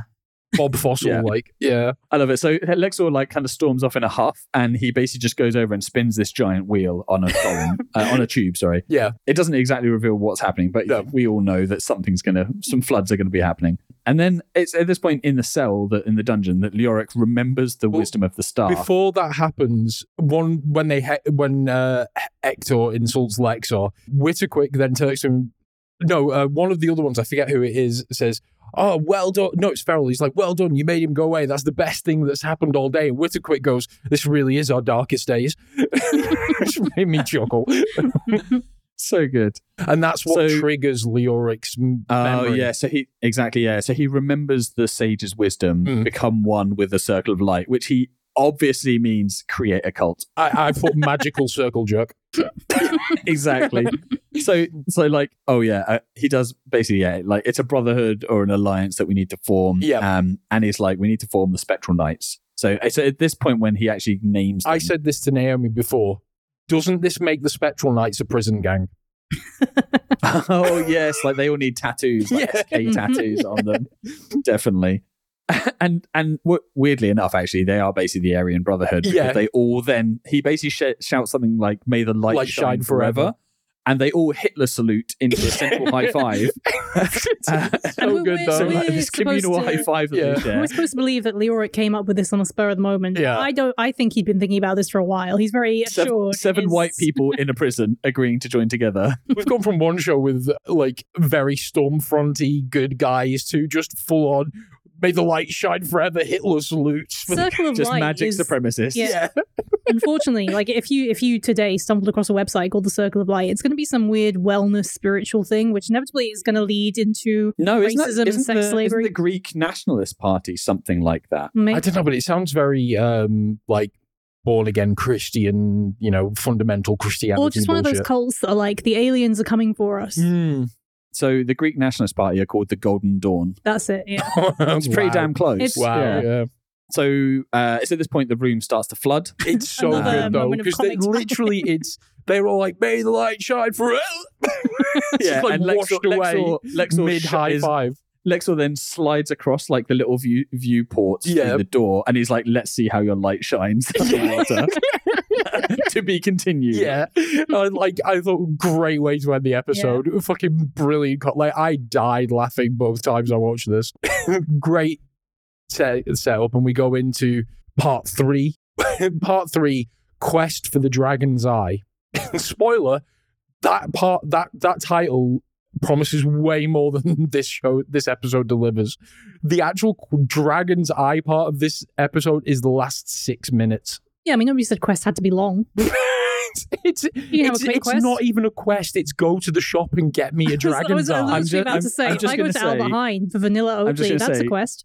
The 3 episode titles in a row are literally some very subversive innuendo where it's like the age of magic is you're about to get laid, then you've got the dark hand of treachery with a bit of foreplay, and then you're in for the Dragon's Eye, which I think we all know means vagina. So on this episode, we open again with a recap of the Darkling Lords being captured, the Darkling Lords capturing the Spectral Knights. My next note just says Chris Latter is fucking amazing. And then it is because it's just that Starscream moment of him shouting. I actually made a note as well, because I missed it in my notes from the last episode because in the flashback we see Leoric demanding the parapets to be manned at all times, and I really liked that kind of proper terminology. Then Spectral Knights becoming a prison gang, and then we get Recon is asking Darkstorm how they're going. Like, we cut to all the Darkling Lords kind of sat around like, hey, aren't we great? And Recon's like, how are we going to split the booty, Darkstorm? And Darkstorm says, you're not having shit. It's all mine. You pledge fealty to me. It's all mine. To which Recon is like, no fucking way. He takes immediate umbrage with this, as do the rest of the Darkling Lords, except Mordred, of course. Even Lords paid their knights, though. Yeah. You know what I mean? Like, you still give them some of your money. So they all start muttering, and then we turn to, like, Lexor starts saying to Kravex, oh, you're not going to stand for this, are you? And Darkstorm kind of overhears and turns around, like, what did you say? And Lexor pussies out, and Kravex gets super pissed with Lexor. Like, Kravex is the best character. Yeah. He's like, how dare you try and goad me? And just punches out Lexor, and then turns to Darkstorm. He's like, and you're taking all my money, and punches him out. And then just starts an all-out brawl with the Darkling Knights. He literally goes on a punching spree. Yeah, he goes to Lexor, like, I know you're trying to goad me into doing your dirty work, and you have. Yeah, he's like, he's even like to Sindar. He's like, I've got nothing against you, but your face needs punching too. And just punches him across the table. Like this should be the Kravex show, starring featuring. So Kravex has basically started a full-on brawl between all the Darkling Lords. But meanwhile, the Spectral Knights are swimming around in their flooding prison, trying to discuss means for escape. And what they come up with is Arzon will use his eagle totem form to carry Leoric out of the like a sewer grate in the roof, and then they'll come back and rescue them. And they do this, and they appear just right in front of the guard, who's just like, what? Fuck. And then they, in all their infinite wisdom, go and land next to all the guards with that sound the alarm, who immediately turn around and go, sound the alarm! And so the entire castle is immediately on alert that they've escaped. These are all the London guards, aren't they? Yeah, One of them's like, wait a minute, you were in that cell, weren't you? Yeah. So as Leoric and Arzon, they run back down, and they're outside the jail where the rest of the Spectral Knights are being held. And all the guards turn around and go, oi, oi. And he's like, hey, haven't you heard Leoric's like, haven't you heard the alarm? The prisoners have escaped. Go and get them. And all of them bar one run off. And this is where he's like, hey, you were in that cell, weren't you, mate? and you're having a laugh, aren't you? Yeah. But Leoric overkills it and turns into a lion to take out this one guard. It's just like, I want to use my power. So Leoric frees the rest of the Spectral Knights. He says that they should go and try and get Ferrell's power back.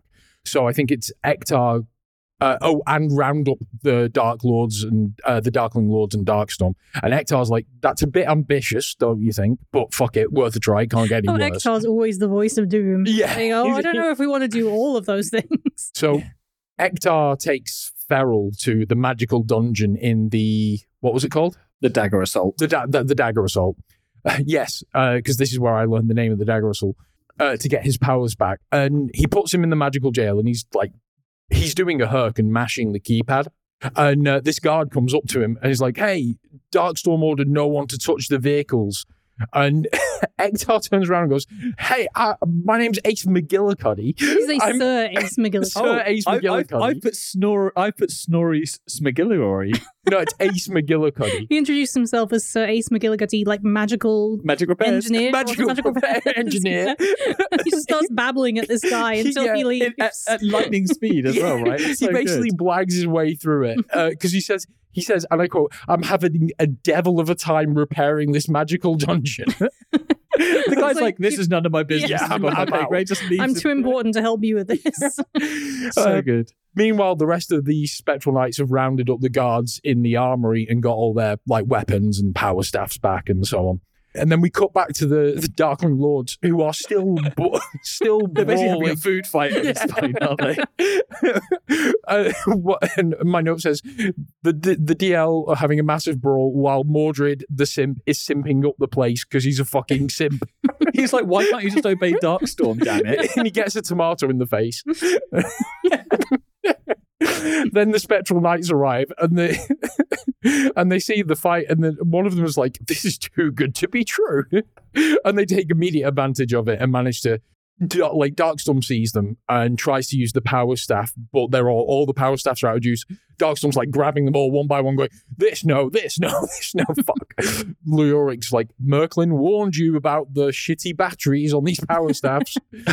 Then Darkstorm orders Recon to evacuate them, and they all evacuate through various like secret tunnels. Like, It's amazing. It's very Mask. In 5 years, they built this castle that has like techno escape routes. Recon's there pulling these levers, and like Darkstorm's throne does a 180 and he escapes through that. A couple of them escape through a picture that raises up to a stairwell, and then I think it's like Kravex and another one there were like Mask style shoots and just go through. It's like, wow, they were really prepared for evacuation.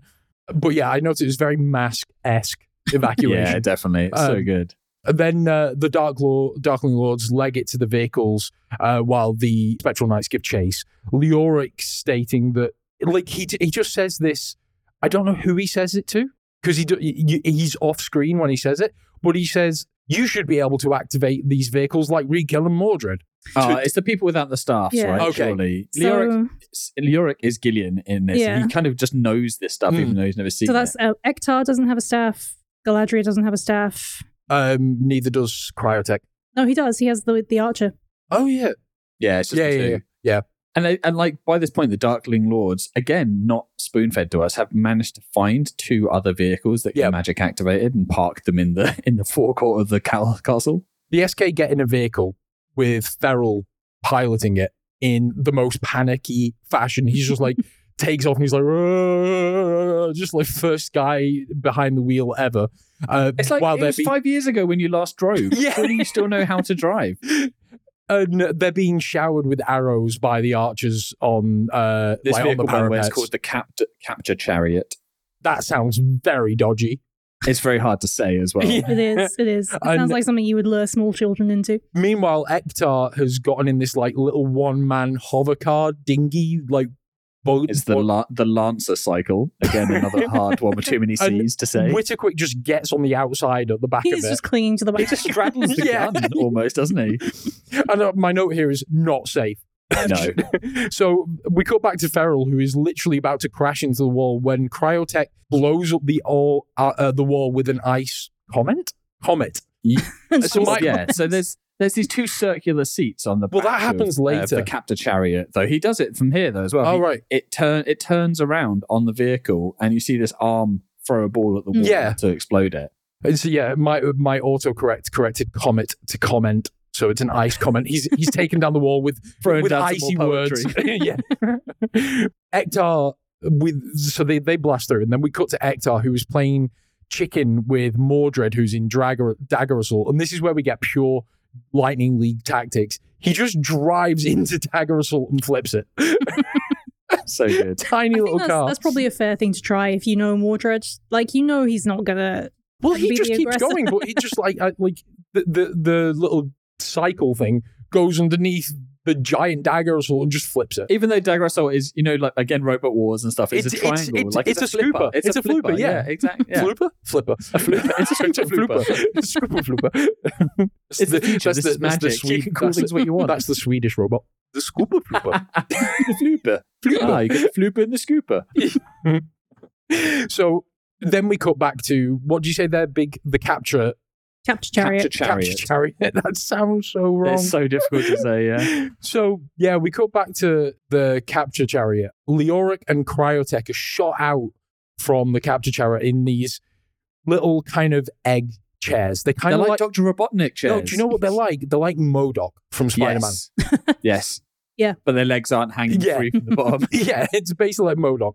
And they kind of fly off, and no sooner are they shot out from these than they jump out of them and land on top of the... the most ridiculous weapon, though, that these flying things have. Like, the back of the chair basically has a hologram on it with the arm that throws the ball. So they have to actually reverse in the air, look over their shoulder like they're reversing like a semi-truck. Not practical. And fire this thing. It's just ridiculous. But they don't even do that. They literally just jump out of them and land on the... what's the big one called again? Dagger Assault? No, it's not. Dagger Assault. Oh no, Dagger. It wasn't the Dagger. It was the Dagger. Skyclaw. Skyclaw that got flipped. One. Yeah, Skyclaw got flipped, and they land on the Dagger Assault. At which point, Kravex is like, "We're being boarded!" That's one of my favorite lines of this episode. It's so much good. screamo. I would love for somebody, if anyone's listening and has musical talents, to get all of his lines and make a screamo track, because there's enough in there. Yeah, definitely to make it happen. And if you run short, just go and get some Starscream or some Cobra Commander. It'll be fine. Yeah. So meanwhile, Witterquick has taken down Mordred, who's like escaped from the flipped over. Yeah, he turns into a spider, and Witterquick just stomps on him, and he turns back to human immediately and goes, "I give up." It's just like Mordred actually turns into a beetle, though. Like everything else turns into like a normal sized. I thought the beetle would be big. No, it's just tiny. Then, meanwhile, Ektar's chasing up with Lexar, who's in his animal form, and he just picks up Lexar and he's like, "Take this, you coward," and throws him in a pit. He turns into an armadillo and just rolls into the pit. That's it. Well, no, because Ektar literally picks him up and holds him above his head and just casts him into the pit while calling him a coward. Meanwhile, back on the Dagger Assault, Darkling Lords are being subjugated by the Spectral Knights. They're kind of in a full-on brawl. Kravex kind of escapes in his flying lizard form, but immediately is back again. Darkstorm, we see him take his mollusk form. His mollusk form is giant. It is pretty big. Yeah. And he gets one whip from Leoric and turns straight back into Dark. It's big enough to Did you not mount. see? Yeah, It's big enough to mount, but it also shoots fucking lasers out of its mouth. I didn't notice that. It turned into a giant snail thing, shot a laser from its mouth, and then it got mounted and disbanded. So, like, what is this mollusk? Like, it's crazy. Well, look, this is an alien planet for us. Magic right? mollusk. Like, we don't know what This is kind like that of shrimp. life they you know have. that shrimp that has the, like, breaking the speed of sound claws or something. Oh, yeah. Do you think this mollusk Crustaceans are weird. Do you think this mollusk will eventually evolve into a crab? Yes. Yes, I do. Darkstorm's gone back into his like human form, and he's kind of pinned down by Leoric, and he asks Recon for help. And Recon's like, "Hey, what will you pay me?" And Leoric's like, "It's nothing compared to what you'll pay if you don't stop this vehicle." And Recon immediately goes, "Well, there's no profit in resisting," and stops the vehicle. I love I it. get Recon is Alpha Herc. Yeah. He's not taking the shit that Herc took. Yeah. I didn't even think of it like that. So But yes, players it's so don't play true. for free. Yeah. So we then cut to Leoric proclaiming that Darkstorm's reign is over in front of the peasantry. Meanwhile, Darkstorm and the Darkling Lords are caged in kind of like a Dumbo cart, if you know, like the traveling circus animal cart with the barred fence thing, and they're being pelted with rotten vegetables. Amazing. Proper middle-age entertainment. At which point, fucking Merklin shows up and he's like, hey, Darkstorm, here's this key. It will release you from your bonds. I'm like, shit stirrer. Yeah, totally. We then cut to Naomi's favorite scene. Favorite thing in this whole show so far. The Darkling Lords are all been put to hard labor in their imprisonment, and they're like in a chain gang workforce, stamping out what I can only assume are license plates. No. They're They stamping tell out. them. They're stamping out road signs. Yeah, they say that at some are- point. Yeah, road signs, but they literally each one of them's bashing NOG and These O. are the They're most- literally- They're not stop signs. They're no-go signs. But these aren't, like, the thing is, because they're using, like, mallets to stamp these things on. But these aren't, like, they're not indenting, they're just stamping ink, because Mordred's meanwhile simping his way through life. Kravex starts getting shitty with Darkstorm, saying, "You've got that key, just use it and get us out of here." And he's like, "No, I'll use it when I feel good and ready." And Kravex gets so pissed off that he falls over and takes a mallet to the face. And the mallet just leaves an imprint of the letter that he's got on his face, which means that it's ink, not... Yeah, they're So just rubber stamping signs. It's the Why are they most making road aggressive signs stamp. anyway? None It's of just this, the most aggressive stamp I've none of ever this seen. is as important as how the assembly line is powered. It's powered by pigs. It's powered by pigs on a treadmill chasing carrots. I'm more Because like there's no It's such thing as amazing. I'm just more thinking of, like, office workers who need to stamp documents instead of having just, like, a little stamp, giant fucking mallet, but it's a stamp. Do you Like, think that's amazing. the guy who invented the guinea pig catapult also came up with the pig treadmill? Like, once he got away That's from, just like, what he does. he got out of Darkstorm's pit and went to the Leoric with a pitch. I've got these pigs, right? And I've got this treadmill, okay. And you need no-go signs. So- yeah? We then cut to the Spectral Knights, who are out amongst the people and the peasantry talking about agriculture issues. And, like, the guys are like, yeah, our shit's not growing, it's crap. we already know Loric's stance on plants and botany. He would have been a great Lightning League It is member. also, at this stage, it is no surprise that plants aren't growing, because every time we've been shown the outside, It's there are like ominous metal album cover clouds. It's Yeah, a and wasteland. we've not seen the sun. And, No, and and- again, and there it's are just- 3 suns, which I think is probably too many. Yeah. And all the ground is just barren wasteland. Ravaged. Yeah. Why won't my carrots grow in this gravel pit? So the Spectral Knights decide that we'll help the peasantry by trading in the Darkling Lord's power staffs for a cure for the crops from Merklin. Good plan. Yeah, not bad. So at this point, we come back to Darkstorm and his cronies, and he says, "I'm finally going to use the key."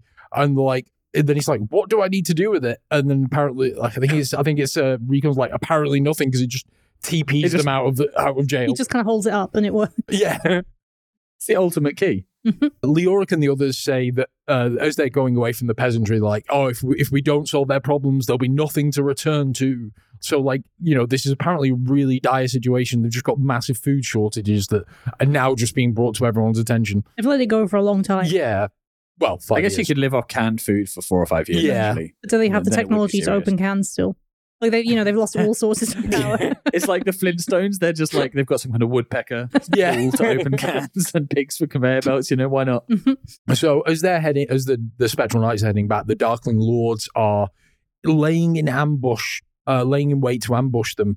Oh, can I just? I have to bring this up. While they're walking up the mountain path, they're discussing. Yeah, because how, sorry, I should have mentioned they're now on the way to go and trade in the staffs So with yes, Merklin. they're walking up this But mountain path towards, Ektar has gone back to keep guard on the Darkling Lords. and they're having the Spectral Knights are having this conversation, and Ferrell's like, "It would be easy to get up this mountain if we had an elevator." And they're Which like, is science. "How would we power it?" He's like, "Well, I was thinking we'd have some oxen down in the valley." He learned from the pig At treadmill which guy. point, so Ektar's got back to the prison and found that the Darkling Lords have escaped. At which point, from the prison, one would assume, you just hear Ektar shouting, "The Darkling Lords have escaped!" Yeah. It's like, how fucking Like loud are you? a booming echo comes down, right? And at this point, because the Darkling Lords all hear this, Darkstorm immediately says, "Right, let loose the avalanche." And they set off an avalanche and ambush the Spectral Knights. And the Spectral Knights all escape, except for the women, who The woman. the woman who they leave behind. Like everyone else manages to get away from this ambush except Galadriel. They're just like, I love it. "Fuck Just through chance as well. Like they drop exactly the right staffs, so each party now ends up with their own staffs, their own power staffs again." So the DL have got their power staffs back. The SK have got theirs. Ektar is a whining bitch, and this is where Galadriel is simping all over him because Ektar's like, it's all my fault they escaped. I should have been there. I should have been keeping an eye on them. And Galadriel's like, no, it's not your fault, pretty man. It's fine. Let me soothe your ego. And I don't know why I'm doing the hand gesture. She's like, oh, it's not you. I sense the hand of magic. Magic, yeah. And cop out. Well, it's not wrong, though. It is Merklyn. So the Darkstorm and his lords have all managed to get to Merklyn, and they're there saying they want to replenish their staffs. They actually say, we need them to fight the evil spectral knights. And At which point Leoric bursts in and is like, how dare you? Yeah. Well, I think it's Merklyn's got no time for their shit. They're petty squabbles, right? Anyway, yeah, he's like, how very much dare you? Merklyn immediately is like, there will be no fighting in this shrine. I care not about your fucking petty squabbles. You are here. I gave you this magic so you could be my bitches. I love, because when he first gives them these gifts, he's like, yes, this is going to help you prosper. It's going to be amazing. And now they come back and he's just like, no, that was a lie. Yeah, it's a damning indictment on men as well, actually, isn't it? They just do battle with their toys. And because he actually says, I've given you this to be avatars of my will. Wow. It's like, yeah, you are my bitches. And you will need to go on a quest for me now. He says, I want you to go on a quest for the Dragon's Eye. Bear in mind, we are in the back quarter of this show. There's and not this is much the of it first happens. mention of the Dragon's Eye. I was, knowing that I was going to do the talking for the second episode of this, I was like, holy shit, there's so many notes to take. Yeah. There's so much that happens. I hope that this doesn't continue. Although there's only 13 episodes. Yeah. I did so much pausing and rewinding. Yeah, to be like, same. what did I just miss? Yeah. What did I just miss? Like, Yeah. hell. Well, I watched the first 2 episodes twice, and I would have watched this a second time, but I just didn't get a chance. But yeah.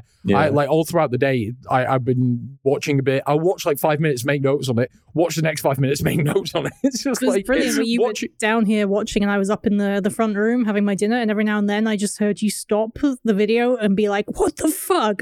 What the fuck?" Well, we'll get to my biggest what the fuck moment in a minute. But yeah, Merklyn is sending them on this quest for the Dragon's Eye. They get a free recharge. Yeah, he gives them a free recharge of their power staffs. Then he gets a map, and the Spectral Knight's like, yeah, fine, we'll go on your quest. They take the map. Immediately, Darkstorm's like, no, I'm not doing your shit.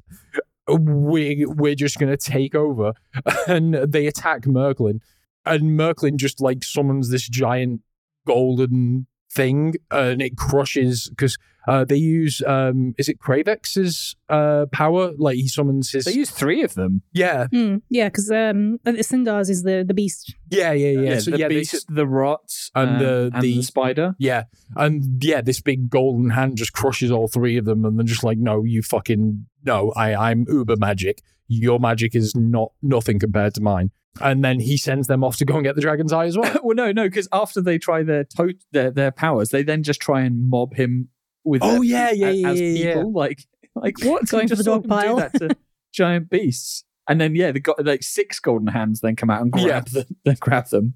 See, you can see where I've been. I back end of this was kind of rushed on my notes. He stops them and sends them out to get the Dragon's Eye. Then we cut to the Spectral Knights who arrive at what they term is an abandoned industrial complex. And Galadriel's like, oh, it's real spooky. And they see this thing off in the distance, the silhouette of this thing. It basically looks like Bugs Bunny, just hopping off in the distance. And oh, what is that? And Cryotech's like, this is something from the magical age that we have yet to be encountered. I'm like, mate, it's a fucking rabbit. That's a fair guess, though. I wonder if it comes back again. Well... It's a bit like Tank Girl. Do you remember, with the kangaroos in the first fight? All you see is them blurring around in the shadows before you see them.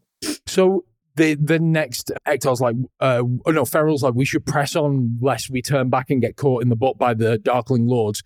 At which point, on cue, the Darkling Lords arrive at their rear and immediately start attacking. They let loose Sindar's beast. And Sindar's beast comes out, this giant cat man beast thing just stands up out of a building of equal size, which it turns this building to rubble because it stands up, which means it somehow very true to being a cat, somehow managed to squeeze in there first. So obviously, maybe when it first went in, it was very small, and it just grew until it got stuck. Let's say this is a mutant thing that's happened from the Age of Magic. How quickly these mutations are happening? We've been talking about this 5 years because it is in this episode where one of them mentions the Age of Magic.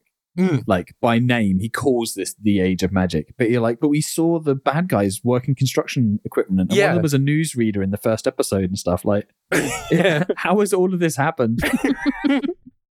Your society probably had some underlying issues before this shit happened. Yeah, reliance on solely electricity.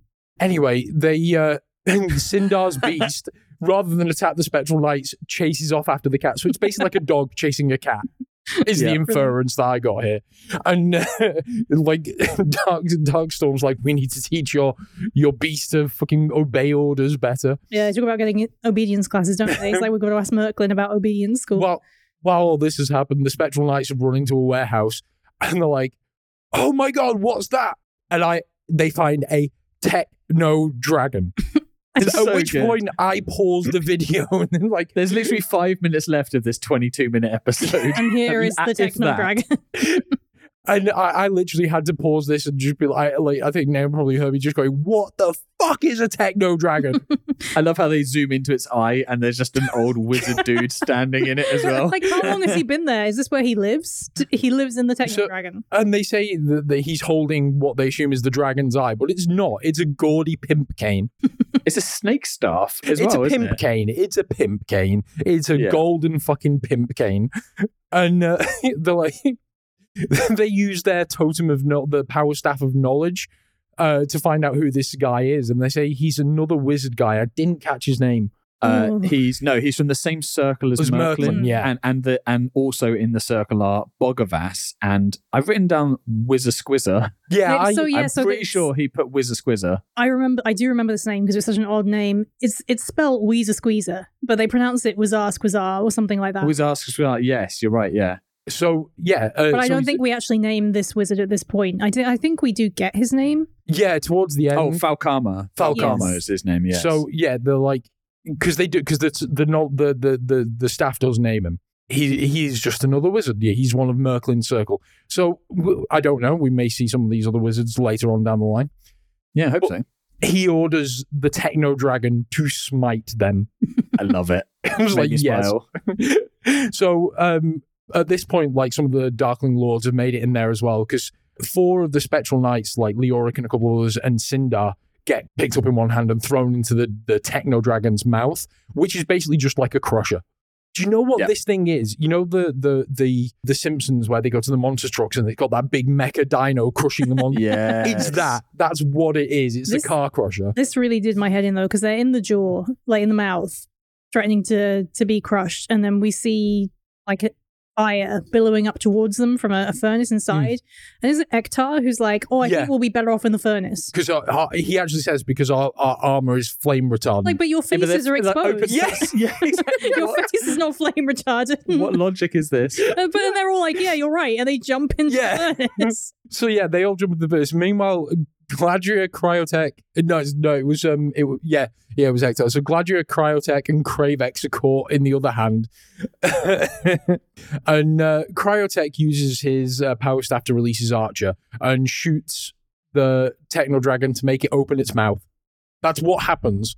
It's of no consequence. And then Gladria says to Cryotech, you should... to Kravex. To Kravex. You should see if your power stuff can make the Techno Dragon machine scared. Like, I love that he's immediately just like, no, fuck he's you. He's like, no, woman, what do I owe you? Like, well, what do you owe yourself? And he's like, maybe you have a good point. I love it. Well, we've established, even though it's called the Techno Dragon, it's made of magic. Yeah. As well. So maybe it can sense fear. What? Internal logic is crumbling. What little there was. But yeah, so he uses the power staff on the and summons his fear beetle.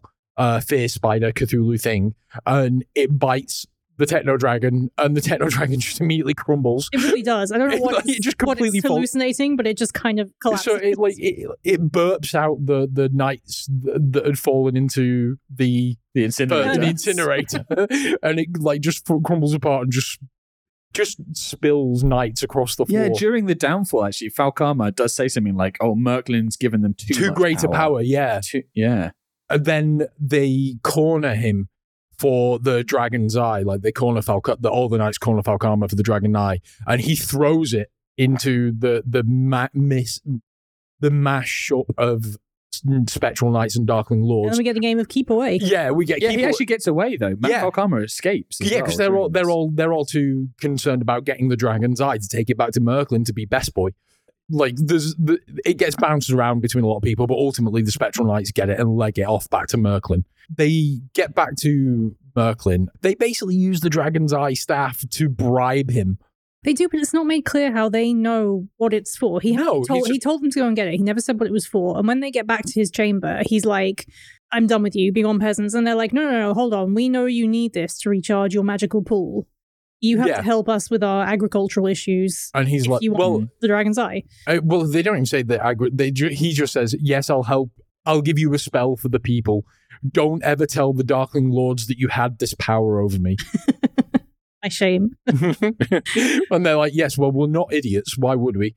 The staff is then thrown into the pool, the golden pool of magic, and melted down to basically recharge the pool's magic. At which point we cut back to the Darkling Lords, who are, for want of a better thing, they're like seeing what the best they can make of it, and they're just scrounging stuff up out of this abandoned industrial complex, and they scrounge up the wizard Falcama.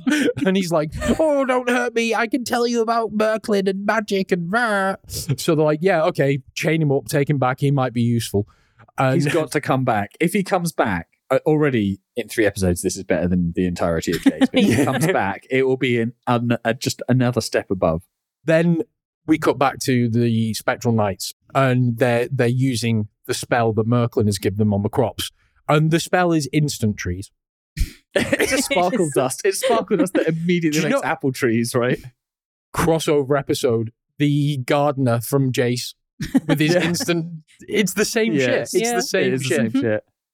And so it ends on a bit of a ha ha ha, yay. Merklin did say they'd be instant, and like one of the peasants eats an apple off the tree. And it's the most ironic thing. They all shout like, "May the light shine forever," but it's still covered in the metal album clouds. Yeah. It's like there is no light in this planet at all. 3 suns and there's just cloud cover. And it wasn't their magic that solved the problem. No. It was Merklin's. But it was their bribery. They never needed the holograms. A ransom got them what they needed. The true power was inside them all along. The power of blackmail. Was really looking forward to watching this. It was good fun. And this did not disappoint. No, A 3-part fucking epic, like so much stuff happening. I think I watched, because I was note-taking and because we were rewatching stuff, I watched the first episode 3 times over the past 2 days, and I loved it every time. I was not bored I actually will go back and probably watch these again without having to take notes, because the animation's good. The voice acting's consistent. The storyline is good. The toy line is better. Everything is consistent. Like the consistency lends more to, and I think as well there's just a lot more moving parts that you can play with. Yeah, there's a lot of fun characters. Yeah, I mean it's got Chris Latter in it, so it's immediately better. No, not at all. It's missing the formulaic nature of the other. This is I don't remember anything much like this. I think maybe we said that at the end of the Jace one. Like, do you know what? It feels very much like a precursor to things like Gargoyles. It's got that same kind of air about it. Gargoyles was amazing, and one of the most star-studded voice casts for an animation ever. Or like Captain Planet, weirdly as well. Like some A rates in there. I'm somewhat worried, because this is most of what I remember about Visionaries. Actually, is this one episode in my mind, but actually 3 episodes. That it will just go downhill after, like, they spooged everything on a 60-minute cartoon movie, effectively, didn't they? But I'm worried it will go downhill and the rest of the episodes will be shit. I think it'll be good. I think it'll be fine. Yeah, I'm hoping so. Definitely. So that's been the first 3 episodes of Visionaries. It was visionary. It was visionary. It's been visionary. It was illuminating. But really, really fun. I hope you guys will join us for this continued voyage. We're going to do 3 episodes at a time, 12 episodes. So you do the math. 13. There we go. No, there's 13 episodes. Yeah, no. Okay, Doesn't 13 work. episodes, 3 episodes a time. So We'll do a super We'll do- ending. Or yeah, we'll do a 4-episode finale.